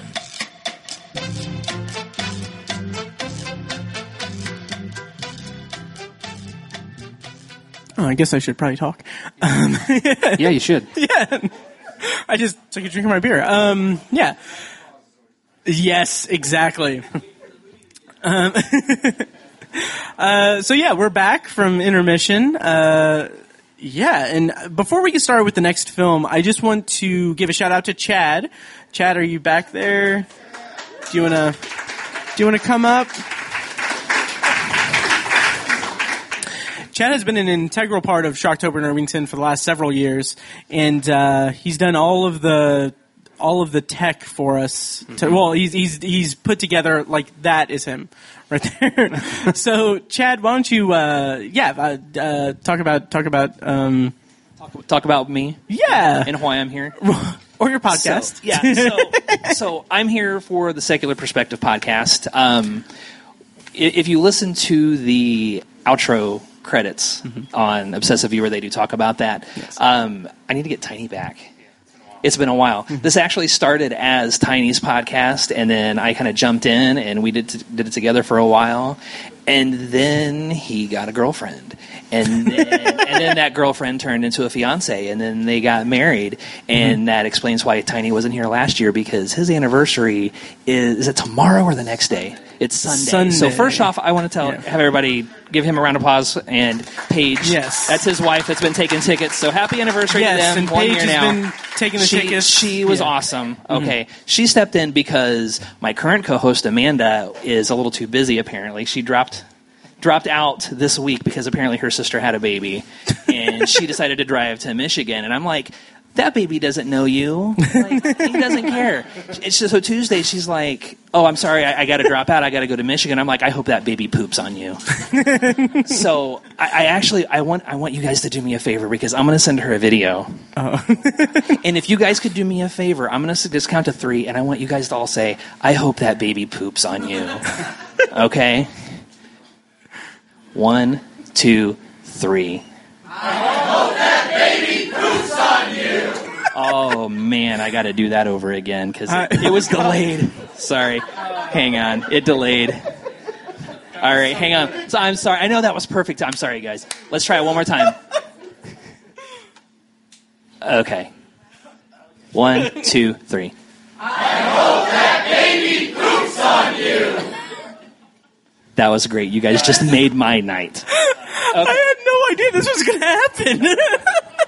Okay, so let me tell you what the Secular Perspective podcast actually is now that I've gone through that. We're basically a semi-weekly podcast. We try to cram it in whenever we can, but we're basically a news commentary type of podcast. We talk about like religion and politics and all the stuff basically you are told not to talk about at Thanksgiving dinner or family dinner or whatever, because we do feel that those are things that you do need to be able to have a civilized discussion about. Now, granted, my co-host Amanda and I, we do tend to agree on a lot of stuff. There's been a couple things that we've disagreed on. But we've done interviews. We've actually had people come to us. I think last year around Christmas, we had somebody actually come to us that did like an atheist Christmas album, as weird as that sounds. and it actually sounded legit. She basically just took common Christmas songs and just kind of changed up the lyrics here and there. And I was like, I don't like Christmas music anyway. Just it's not my thing. But I went ahead and give it a listen, and it was legit. Like I was like, okay, I was pretty impressed. We've had a lady come to us for an interview that did a book about women's rights in religion and how they've kind of had to step away just because of abuses and things like that. I'm hoping to get a future guest. I've got a girl that lives in Germany right now that is actually, I guess you would say that I think she's actually got an asylum status in Germany right now because she survived an honor killing in Iraq. And she's got a fiance that lives in Texas, and he reached out to me, and I've become friends with him. But we're going to try to do some kind of interview where, she eventually comes on and would explain, her experience of surviving this honor killing, and then somebody saved her and helped sneak her out. And there's just been a lot of crazy stuff that's happened here lately with her that we haven't been able to talk about on the show yet, just because there are other people's lives at stake, and we can't really divulge too much information yet. But if you guys want to check us out, we're the Secular Perspective. Most of the time, we're just talking about a lot of current events and stuff that kind of pisses us off. And it's just a vent session, really, is all it is. But yeah, check it out. And we always, ask the people to reach out to us. We do a YouTube channel, too. So usually whenever I record the podcast, I'll have a camera going and we upload it. So you can hit us there, search YouTube/The Secular Perspective or secularperspective.com or Google, Apple, whatever. That's pretty much it. Nice. Buy some popcorn, please. Yes. Yeah. Cool. Yeah. All right, so round of applause for Chad, Yep. our tech guy. It's a great vibe in here now. Thanks, Chad. Yeah. So, in other words, if you're tired of hearing me talk about my cat on The Obsessive Viewer, listen to some super serious stuff on The Secular Perspective. Yes. And please... There you go. Grab some popcorn and soda if you want. My lovely wife is back there selling that. We have a dog at home that has to go to the bathroom, so she's going to leave here in about 15 minutes. Yes. And if you need popcorn or something after that, just find Chad, and he can square you away. So, yeah. And of course, the bar again is open. Courtesy of Tony at Geeking in Indiana. So yeah. Yep. All right. So I think we are going to should we? Let's raffle off another. Yeah. Let's raffle off another Funko Pop. You draw this one. And yeah. Everyone, please get your tickets out. Yes. Come on, guys. Free stuff. All right. The number is 486. 486. Come on. Get your tickets out. All right. We got a winner. Yes. Pick out a pop vinyl figure. Any Funko any Pop. one of these you want. Pick that out. Carrie, nice choice. All right. Very good. Nice. And we'll do one more Funko Pop, and then we'll screen the next film. All right. All right, Matt, what is the next movie? The next film is from 5 After 5 Productions. It's The Man Who Loved Flowers, which is an adaptation of a Stephen King short story. So we're going to go ahead and roll that film now.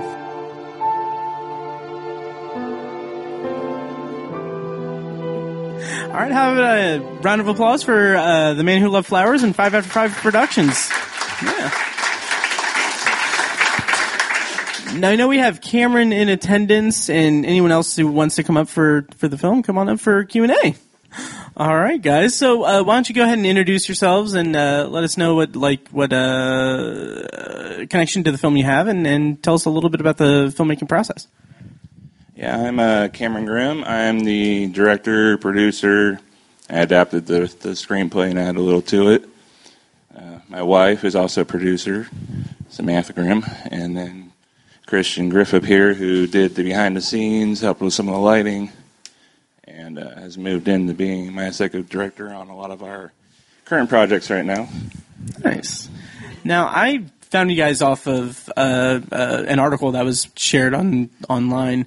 You filmed this completely in Greenfield, Indiana, and it is a Stephen King Dollar Baby project, which, for those who don't know, Dollar Baby Project is one of the screenplays, one of the movies, or stories that Stephen King kind of has online to buy the rights to it for $1 for filmmakers. So, can you tell us real briefly just the process of getting the contract and shooting the film in Greenfield? All right. So about a year and a half ago, I was approached about the program from a guy who liked a lot of Stephen King books, knew what I was doing, brought it up to me. So I wrote to Stephen King about how I really liked this story, how it had complex characters, complex story, and kind of spoke about how we are a company that's basically just based on volunteers, people who want to live their dream and do what they want to do. And within a week, I had a contract in my hands from Stephen King to do this film. Nice. Tony, did you have any?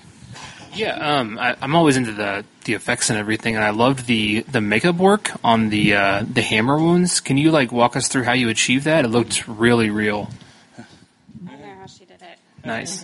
So our makeup artist was Chelsea Swinford, and what she did was she researched a lot of facial wounds and then created her own wounds with liquid latex and then made them look more realistic. Okay. That's an interesting Google search. Yeah. She had nightmares. Nice. And I would like to say this is her first time ever doing any kind of makeup whatsoever for any movies. Wow. So. It was impressive. Yeah. Oh, yeah. I was wondering, I haven't read this story. I love Stephen King, but I haven't read this story. Is there any significance to the fact that it was roses, or because that plays a role in some of his other stories? It does. Wow. Yeah, I was just wondering if there's a significance to the rose or anything. I'm not sure if there's significance, but I know he really did hit it pretty hard in the film about certain kinds.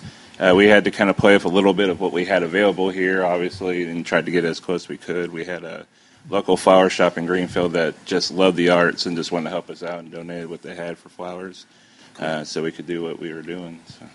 Okay.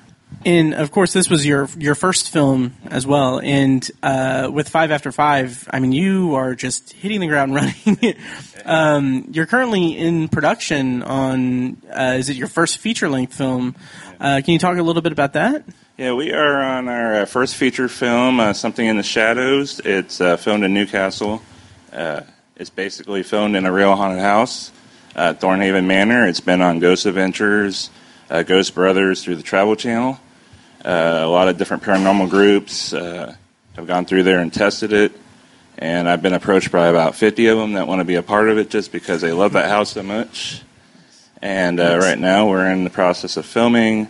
Plan on schedule filming all the way through November, and it's going to be we're guessing about an hour and 40 minutes, and then we plan on taking that to the film festivals and hope to get it picked up for hopefully theatrical release. I mean, that's the dream. Yeah.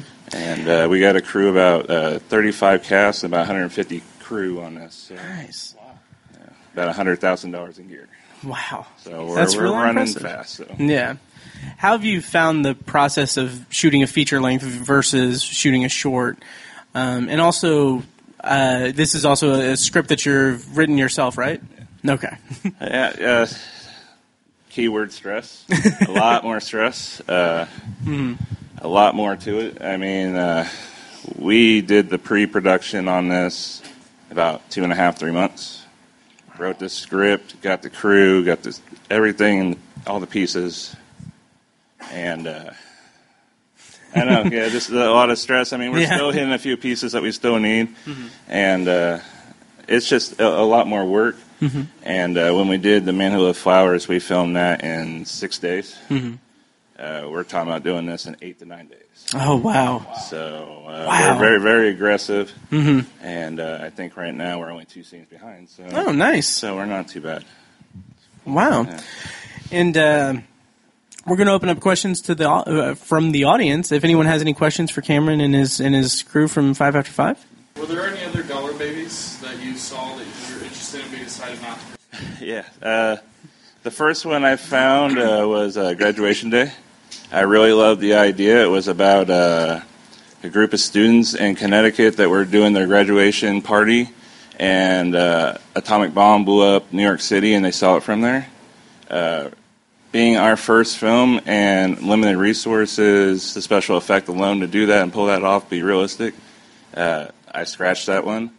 The second one was Uncle Otto's Truck. It was kind of based on a truck that comes back to life to kill the owner of who owned it. It was an old flatbed truck from the 50s that did lumber. Just to get that truck alone, and the money and try to find it and everything, I knew that wasn't going to be an easy task. So when I found this was the third one, the complex character, the low cost to do it, Greenfield, it's a very Stephen King-esque kind of downtown to it. It just, it was easy to do. It just spoke to me, and I knew that was something I wanted to pursue, so we went ahead and did that one. Nice, great. Another question? One really well executed shot that started out seeing over the baseball field, that bird's eye shot. Yeah. Can you speak to that? That was just Yeah. Our crew actually had 4 drones. We only needed one of them, but we had 4, and spent about an hour maybe just filming above that, and then doing some side shots with it.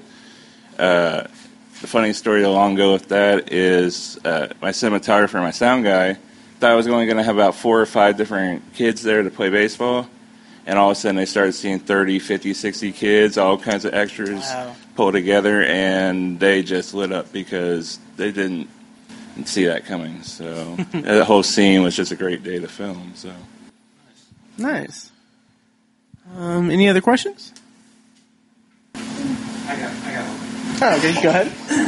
You said for the feature that you're working on that you're shooting in a real haunted house. Yes. How did you, what steps did you have to go through to get permission to shoot there?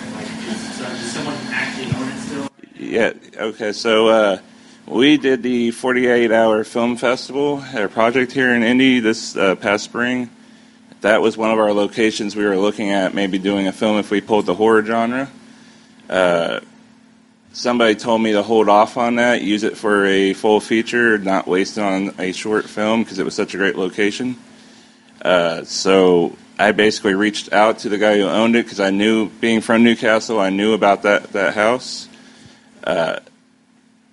We met for about 3 hours, and within 3 hours, him being from Hollywood and being around the film industry and seeing what I was planning on doing with this and trying to turn it upside down, he was all about us doing it, telling us to take our time. We could use it as long as we wanted, and then we kind of built a partnership on that.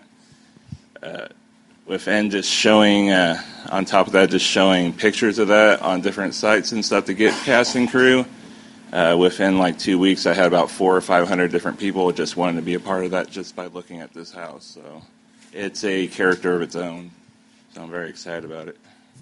Nice. And I think we have time for one more question, if anyone else has one. Going once, going twice. All right. Did someone have one? Yep. Where'd you go to high school at? I went to Newcastle. Nice. All right. Well, where can people find more 5 After 5 online, and where can they follow your progress with everything that you're doing? And you can find us on almost any social media. We're on Facebook, Twitter, Instagram, 5 After 5 Productions, 5 After 5 Films with a Z on Twitter. It just worked out that way. We have a website, 5after5productions.net, Studio 32. You name it. If it's out there, we're probably on it right now. So. Nice. Well, thank you so much for allowing us to screen The Man Who Loved Flowers, and congratulations. And yeah, thank you. And another round of applause for Cameron and the crew from 5 After 5.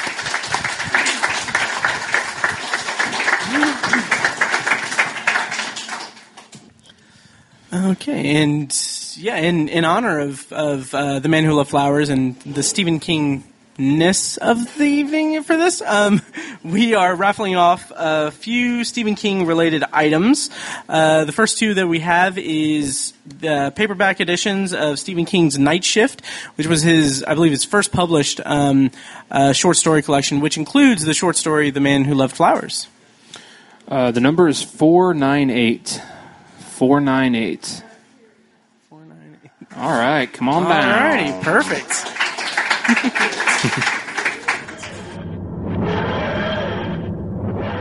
All right, and the last two Funko Pops go to 493. Sorry, Raymond. 493. 493. Ah.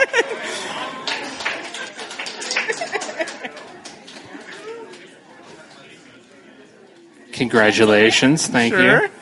Enjoy. Yes. Oh, that was really your number. I don't know. Alrighty. Okay. We have a few more raffles, but we're going to screen the last film of the night. It is Don't Answer the Door. And so we will roll that now.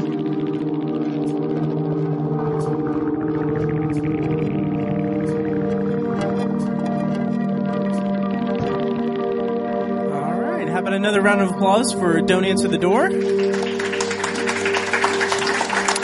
And we've got filmmakers here. A filmmaker. What's up, everybody? How's it going? All right, Jared, welcome back to Shocktober in Irvington. It's our third year. Here. Yeah. Oh, missed yeah. last year. This was supposed to be for last year, but I was lazy. Well, your presence was sorely missed. Yeah. So why don't you introduce yourself for everyone and talk a little bit about the making of the film? I'm Jared, and so a lot of the stuff I do, I had a web series called Billy and Brandon Watch Movies. That's how we first got involved with The Obsessive Viewer. And then 3 years ago, we did a film called Intruder. Yes. And then 2 years ago, we did a film called Intruder 2, because we were real original that way. Right. And then we skipped last year because I was lazy. So this new film, I got really obsessed with reading Facebook pages on just superstitious stories and stuff like that. And I heard the story about the black-eyed kids. Okay. And so I wrote a bunch of short stories. I had a whole bunch of list of things to do. And this is the first one I was like, oh, I think I can do that. And it could be, to be honest, I'm a cheap filmmaker. I was like, I can make this in a day and shoot it in one space. So that's what we did. Nice. Yeah. Was the kind of VHS visual effect, was that something that was something you came up with at conception of it, or is it something that you thought about in post? It was very much a post thing because I was like, our effects aren't that great. Okay. So we decided let's make it look worse than it is to kind of sell it more. That's God's honest truth. Wow. For you filmmakers out there, Red Giant universe. That's where it came from. Nice. Thank you. Yeah. I get called that a lot. So. Yeah. So there's a part. This is a random question, but there was a part where the lead character is laying on the couch watching the TV and she falls asleep. Was that audio from an actual movie, or did you record that separately? That was actually from if I remember correctly, a 1960s episode of a soap opera. Well, that's very specific. So it was old enough to be in the public domain. Gotcha. Nice. Okay. So Yep. you're cheap again. Oh, dude, basically. yeah. No, we shot that one day. Well, I'll tell you what didn't look cheap was the effect on the actual black eyes. Oh, thank you. Looked Yes. really good. Like Yes. it looked really good. How'd you guys do that? Those two filmed with After Effects. Okay. Very much with that. CGI? Yeah. Basically, Wow. it was almost at some point a frame by frame process. Okay. Yeah, Nice. It looks good. All the music is original. A buddy of mine composed all the music and created it, and we kind of mixed it together from there. The opening song is from one of my best friend's bands, the Brothers Gross. Check them out. Cool. Yeah. Very cool. And to your point about the public domain and everything, if you're not aware, I am available for free voiceover work. Just saying. Oh, to be honest, I thought of you as one of the children at one point. But, Oh, yeah. yeah. So, but you were unavailable or something. Yeah, well, you know. I don't know what this was at that point. But yeah, no, this was. I just have a thing about ghost stories and haunted stories and things that people claim are true. Mm-hmm. And if you look up the story of the Black Eyed Kids, there's a shit ton. Yeah. Oh, I'm sorry for cursing everybody. There's a shit ton of fucking ghost stories about the Black Eyed Kids. All right? Nice. Look it up. It's creepy as fuck. Nice. So this was filmed last year? So we shot it like a year and a half ago, right? And then my co-editor just took forever. He's a busy dude. I did the initial cut. He did some of the effects. We went back and forth for a while. He moved to Portland. All the things happened. Whatever. Yeah. What's next for you guys? Are you guys still doing the web series? I know that things are So changing. if you like, so we have a web series called Billy and Brandon Watch Movies. We have, like 15 episodes, half-hour episodes. It's a scripted comedy show where the main characters are obsessed with films. And so each episode is part of the storyline, but each episode is based upon a film that fit the storyline we wanted to fit. Makes sense, right? I get it. Oh, totally. And then our last episode came out about a year ago. It was Die Hard. Before that, we did The Birdcage, and I was in drag for that. So if you want to see me as a really disgusting woman, that's available online as well. But we've kind of slowed down on that. We have a couple other plans for short films in the future. The big announcement I think we'd have is, like, as you saw, our company is called Synapshot Media, SYNAP. We are releasing a board game next year. Oh, nice. Yes. And as well as all the music you just heard, we're going to release a 7-inch of that as well on that's vinyl. very awesome. So nice. Give me your money, right? Please. I have children. All right. Does anyone in the audience have questions for Jared? I know you talked about the VHS stuff afterwards. The film, the VHS. Was the aspect ratio a part of that? The 4:3 aspect ratio, was that part of the process of making the film? Nowadays, back in the day, 4:3 used to be normal, but nowadays it seems constricting. It really was like, so when we were shooting it, I really tried to stick to the Kubrick film of, style of filming, which was to keep everything mostly in center of frame. That way, which his purpose was, if it got edited for TV, if it got edited for anything else, the main thing would be in the middle. Mine was, I knew I would have to change composition and change things in post. So I wanted to keep things in the middle and make it easier for myself. Yeah. Yeah. Makes sense. Yep. Nice. Next question? Credits went by really fast. I didn't pay attention. Did the folks get their own credits? Yeah, they did. Their names were LaToya and Jackson, so I mean, it was great. So, yeah. Big selling point. Nice. I made her do that scene like 4 times. Yes. Wow. Sure, yeah, in the back. Yeah, was the dialogue improv or was it by the script? So, both. Here's the deal. I wrote a short. I passed it to my buddy who writes scripts. He made a script that I was not super happy with, and I decided day of to rewrite it as we went. Now, everything I said, which I'm very M. Night Shyamalan, I appear in every film as, honestly, as a creepy person. That's my natural persona. Me hitting on women, being creepy, being weird, it's cool. Most of my dialogue was improv. So when you're watching that was actually like the 5th take of that scene. did the takes get increasingly creepy, or did you adapt for less creepy as it went on? Probably creepier. Okay. Yeah. All right, The next more you get question. to know me, the more creepier I get. Nice. Next question. It's more of an observation that I liked was with the sound in the tape. The more they knocked, the more it got grainy and stuff. I thought that added a lot to the. Thank you. Yeah, that took a lot of time, actually. That was like a frame-by-frame process. And that's what took me probably 4 or 5 months of working almost every night. Wow. Working on this stuff. Yeah. Very impressive. Thank you. I was searching for my tracking button on my computer when I saw it for the first time. But Well, and that was my whole thing is like, so if you've been to these before and if you've been here before and you've seen Intruder 1 and Intruder 2, I am very obsessed with 80s horror. And so my feeling is that's the VHS tape is what makes it scary. It's like, I like the blown out colors. I like the odd contrasts. Yeah. Nice. And I think we're running a little bit long here, so we're going to ask about 12 more questions. Yes. One more question? Someone? Anyone? Anybody? Please love me.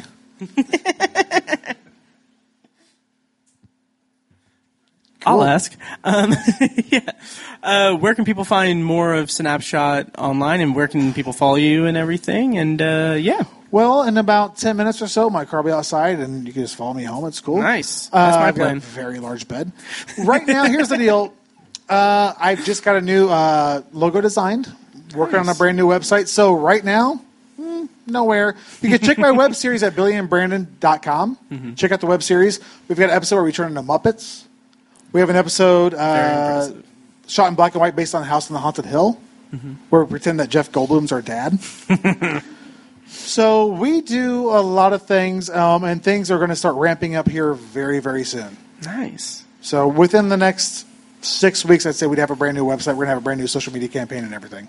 Perfect. Well, can't wait, and thank you once again for returning to Shocktober. All right. Well, thank you so much. Another round of applause for Jared, and don't answer the door.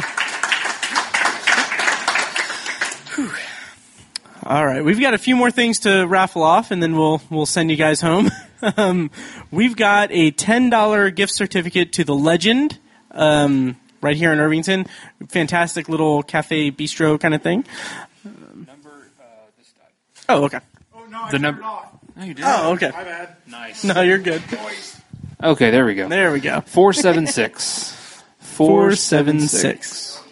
Raymond, finally. That's my brother Raymond, and I was really concerned because one of this is a signed Blu-ray, and I thought that you would win it. I know. Yeah. All right, and then we're going to raffle off a $10 gift card to Wiley Palooza, the ice cream shop right here on Washington, along with a shirt from Wiley Palooza. 545. 545. 545. There Perfect. it is. There you go. Awesome. Enjoy. Awesome. Thank you. All right, and our final prize to raffle off is a signed Blu-ray copy of The Witching Season, which is a web series that we had the pleasure of screening 2 of their shorts over the last couple of years as our closing night or closing film. Witching Season signed Blu-ray, and that number is 543. 543.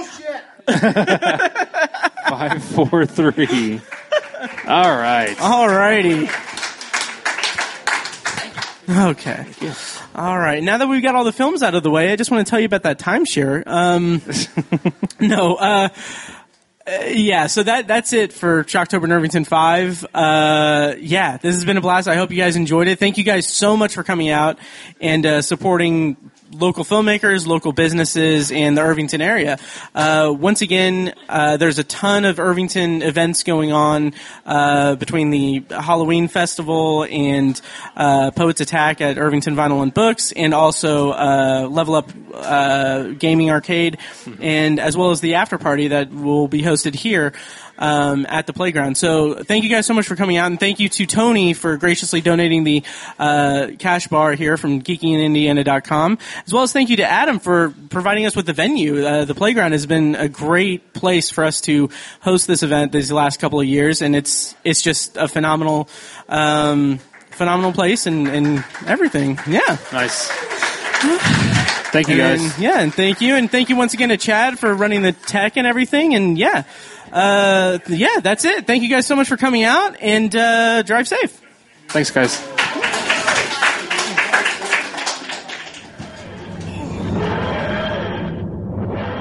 All right. Jumping back into it, I was in my head, I was going to be like, all right, well, thank you to everyone. And in my head, the music from SNL would be playing as the credits go. Oh my God. All right. I just want to say thank you to Adam from Playground Production Studios, and to JP Leck, and Elsewhere World, and Fair Creek Films, and Amateur Hour Productions, and just kind of keep Yeah. going. But anyway, Tony, you're crazy and you know it. Tony, you crazy son of a bitch. Thank you for the cash bar. Thank you, Chad. Mom, I love you. Bye. I love you. Bye. But no, that's so dumb. But sincerely, thank you to everyone who came to Shocktober in Irvington this year. This was seriously the biggest year we've done, the biggest, most successful year that we've done. We were able to raise over $400, almost $500. Yes. For the Irvington Historical Society. And that's it's just so great to be able to support this amazing community, Irvington. And I think our 5-year total for donations has got to be getting close to $2,000. Yeah, if it hasn't already surpassed it. Right. So that's another huge accomplishment. Oh, absolutely. So. But sincerely, thank you to Fair Creek Films and Trebor Media. They had Sleep Paralysis, which was great. All of these were great. Yeah. But one of my coworkers actually said that she literally had trouble sleeping after seeing Sleep Paralysis. Yeah. Yeah, and okay, and thank you to Amateur Hour Productions and Fair Creek Films again for Animals. Elsewhere World, JP Leck, you are a freaking rock star for the Devil Doll. Mm-hmm. Can we talk about me being the voice actor on there? Yeah. Yeah, so I did voice work. You did, Adam Baum. Yeah, Adam Baum. Yeah, I was really proud of the thing about the bomb and everything. Yeah, that was a funny, funny joke. But yeah, I was nervous about that, but I bet. I know that I was really self-deprecating, but I enjoyed doing it. Totally, I was very, very touched that JP approached me for it. Yeah. But thank you again to 5 After 5 Productions for submitting The Man Who Loved Flowers, and also, of course, Synapshot Productions and Jared Bridgman for Don't Answer the Door. So glad to have them back. Yes, absolutely. And I really hope that everyone can submit shorts for next year.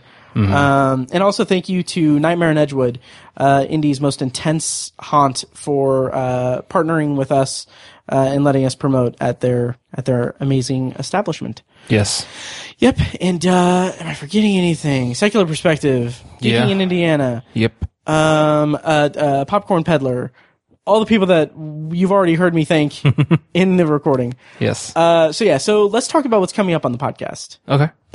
So we just got off of 4 episodes of Heartland, one amazing night in Irvington, and then so I think next we're gonna get back into a regular groove. Yes. I think Monday, it's irrelevant when we record it, but next episode will be a double review of 2018's Halloween and Mandy. Mandy is by that review is by special request from our supporter and friend Robert in Utah, who he's been tweeting me about the coverage that we've provided for Heartland, and he's like, "Oh, great coverage and everything. Looking forward to when you guys cover Sundance at some point in the future." And because I've had conversations with him, that is my dream. That'd be so freaking amazing, incredible. And then he's like, "You can probably crash in one of my spare rooms. I'll have to ask the wife." And I was like, "Well, this tweet is a verbal contract. We're good." And screenshot. All right. But yeah, God, that would be so Yeah. great. But yeah, so coming up on the podcast, we have Halloween and Mandy. And then I think we're going to do another Letterboxd Potpourri. We're due for one of those. We are. And, we are going to, I can't remember if I really announced what it was last time on the podcast, but basically, we are going to be in the position to give away a pro membership to Letterboxd. So if you're on Letterboxd and don't have a pro membership, listen to the Letterboxd Potpourri episode and find out how you can get a free pro membership to Letterboxd. We've talked about Letterboxd being an incredible resource, and an incredible website for us to nerd out on. And the pro membership is amazing because you get all of your stats for the year and lifetime that you have imported into the website. So be on the lookout for that. And then we might also do a bonus episode for The Haunting of Hill House. Okay. On Netflix. So we've got a lot of stuff in the pipeline, and we can't wait to do Shocktober in Irvington again. Yeah. And we can't wait for, what the future holds for Obsessive Viewer. Totally. And all that we do. And we couldn't do it without you listening, so thank you so much. Yep, thank you guys. All right. Anything else you want to say, Tony? No, I think we're good. All right. Well, thank you guys so much for listening, and we'll see you next time. Thanks.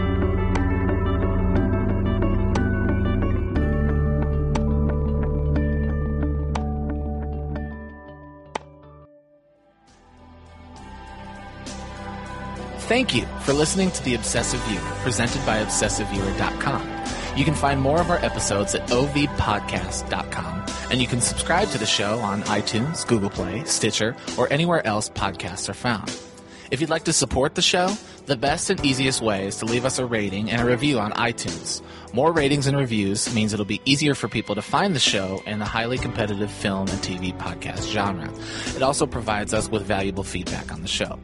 If you'd like to donate to the podcast, you can make a one-time PayPal donation at obsessiveviewer.com/donate, or become a patron at patreon.com/obsessiveviewer for recurring donations with different reward tiers. Every donation goes toward paying the fees to keep the podcast running and is greatly appreciated.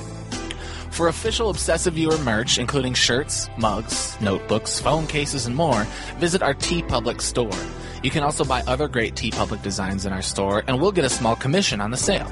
You can find a link to the store in the show notes of this episode and at obsessiveviewer.com/donate. The Obsessive Viewer's theme song is An Eclipse of Events and is provided by Loudlike from their EP, Mistakes We Must Make. You can find that and more great music from them on iTunes, and like their Facebook page at facebook.com/loudlikemusic. Any and all feedback on the podcast is encouraged. We love to hear from you guys. You can contact us by emailing podcast@obsessiveviewer.com or by tweeting us at obsessiveviewer, at obsessivetiny, and at IamMikeWhite. You can also like us on Facebook and join the Facebook group at facebook.com/theobsessiveviewer, where you can take part in discussions and polls between episodes. For more podcast content, check out Anthology, Matt's solo podcast, where he's reviewing The Twilight Zone as a first-time viewer and exploring other classic and contemporary science fiction anthology TV shows. You can find Anthology at anthologypod.com and anywhere podcasts are found. For book lovers, you can check out our sister site at obsessivebooknerd.com for book reviews, author spotlights, and a general celebration of reading. Finally, if you're philosophically curious, check out Tiny's side project podcast, The Secular Perspective, which explores the concepts of faith, religion, and existence from the perspective of secular hosts Chad and Amanda.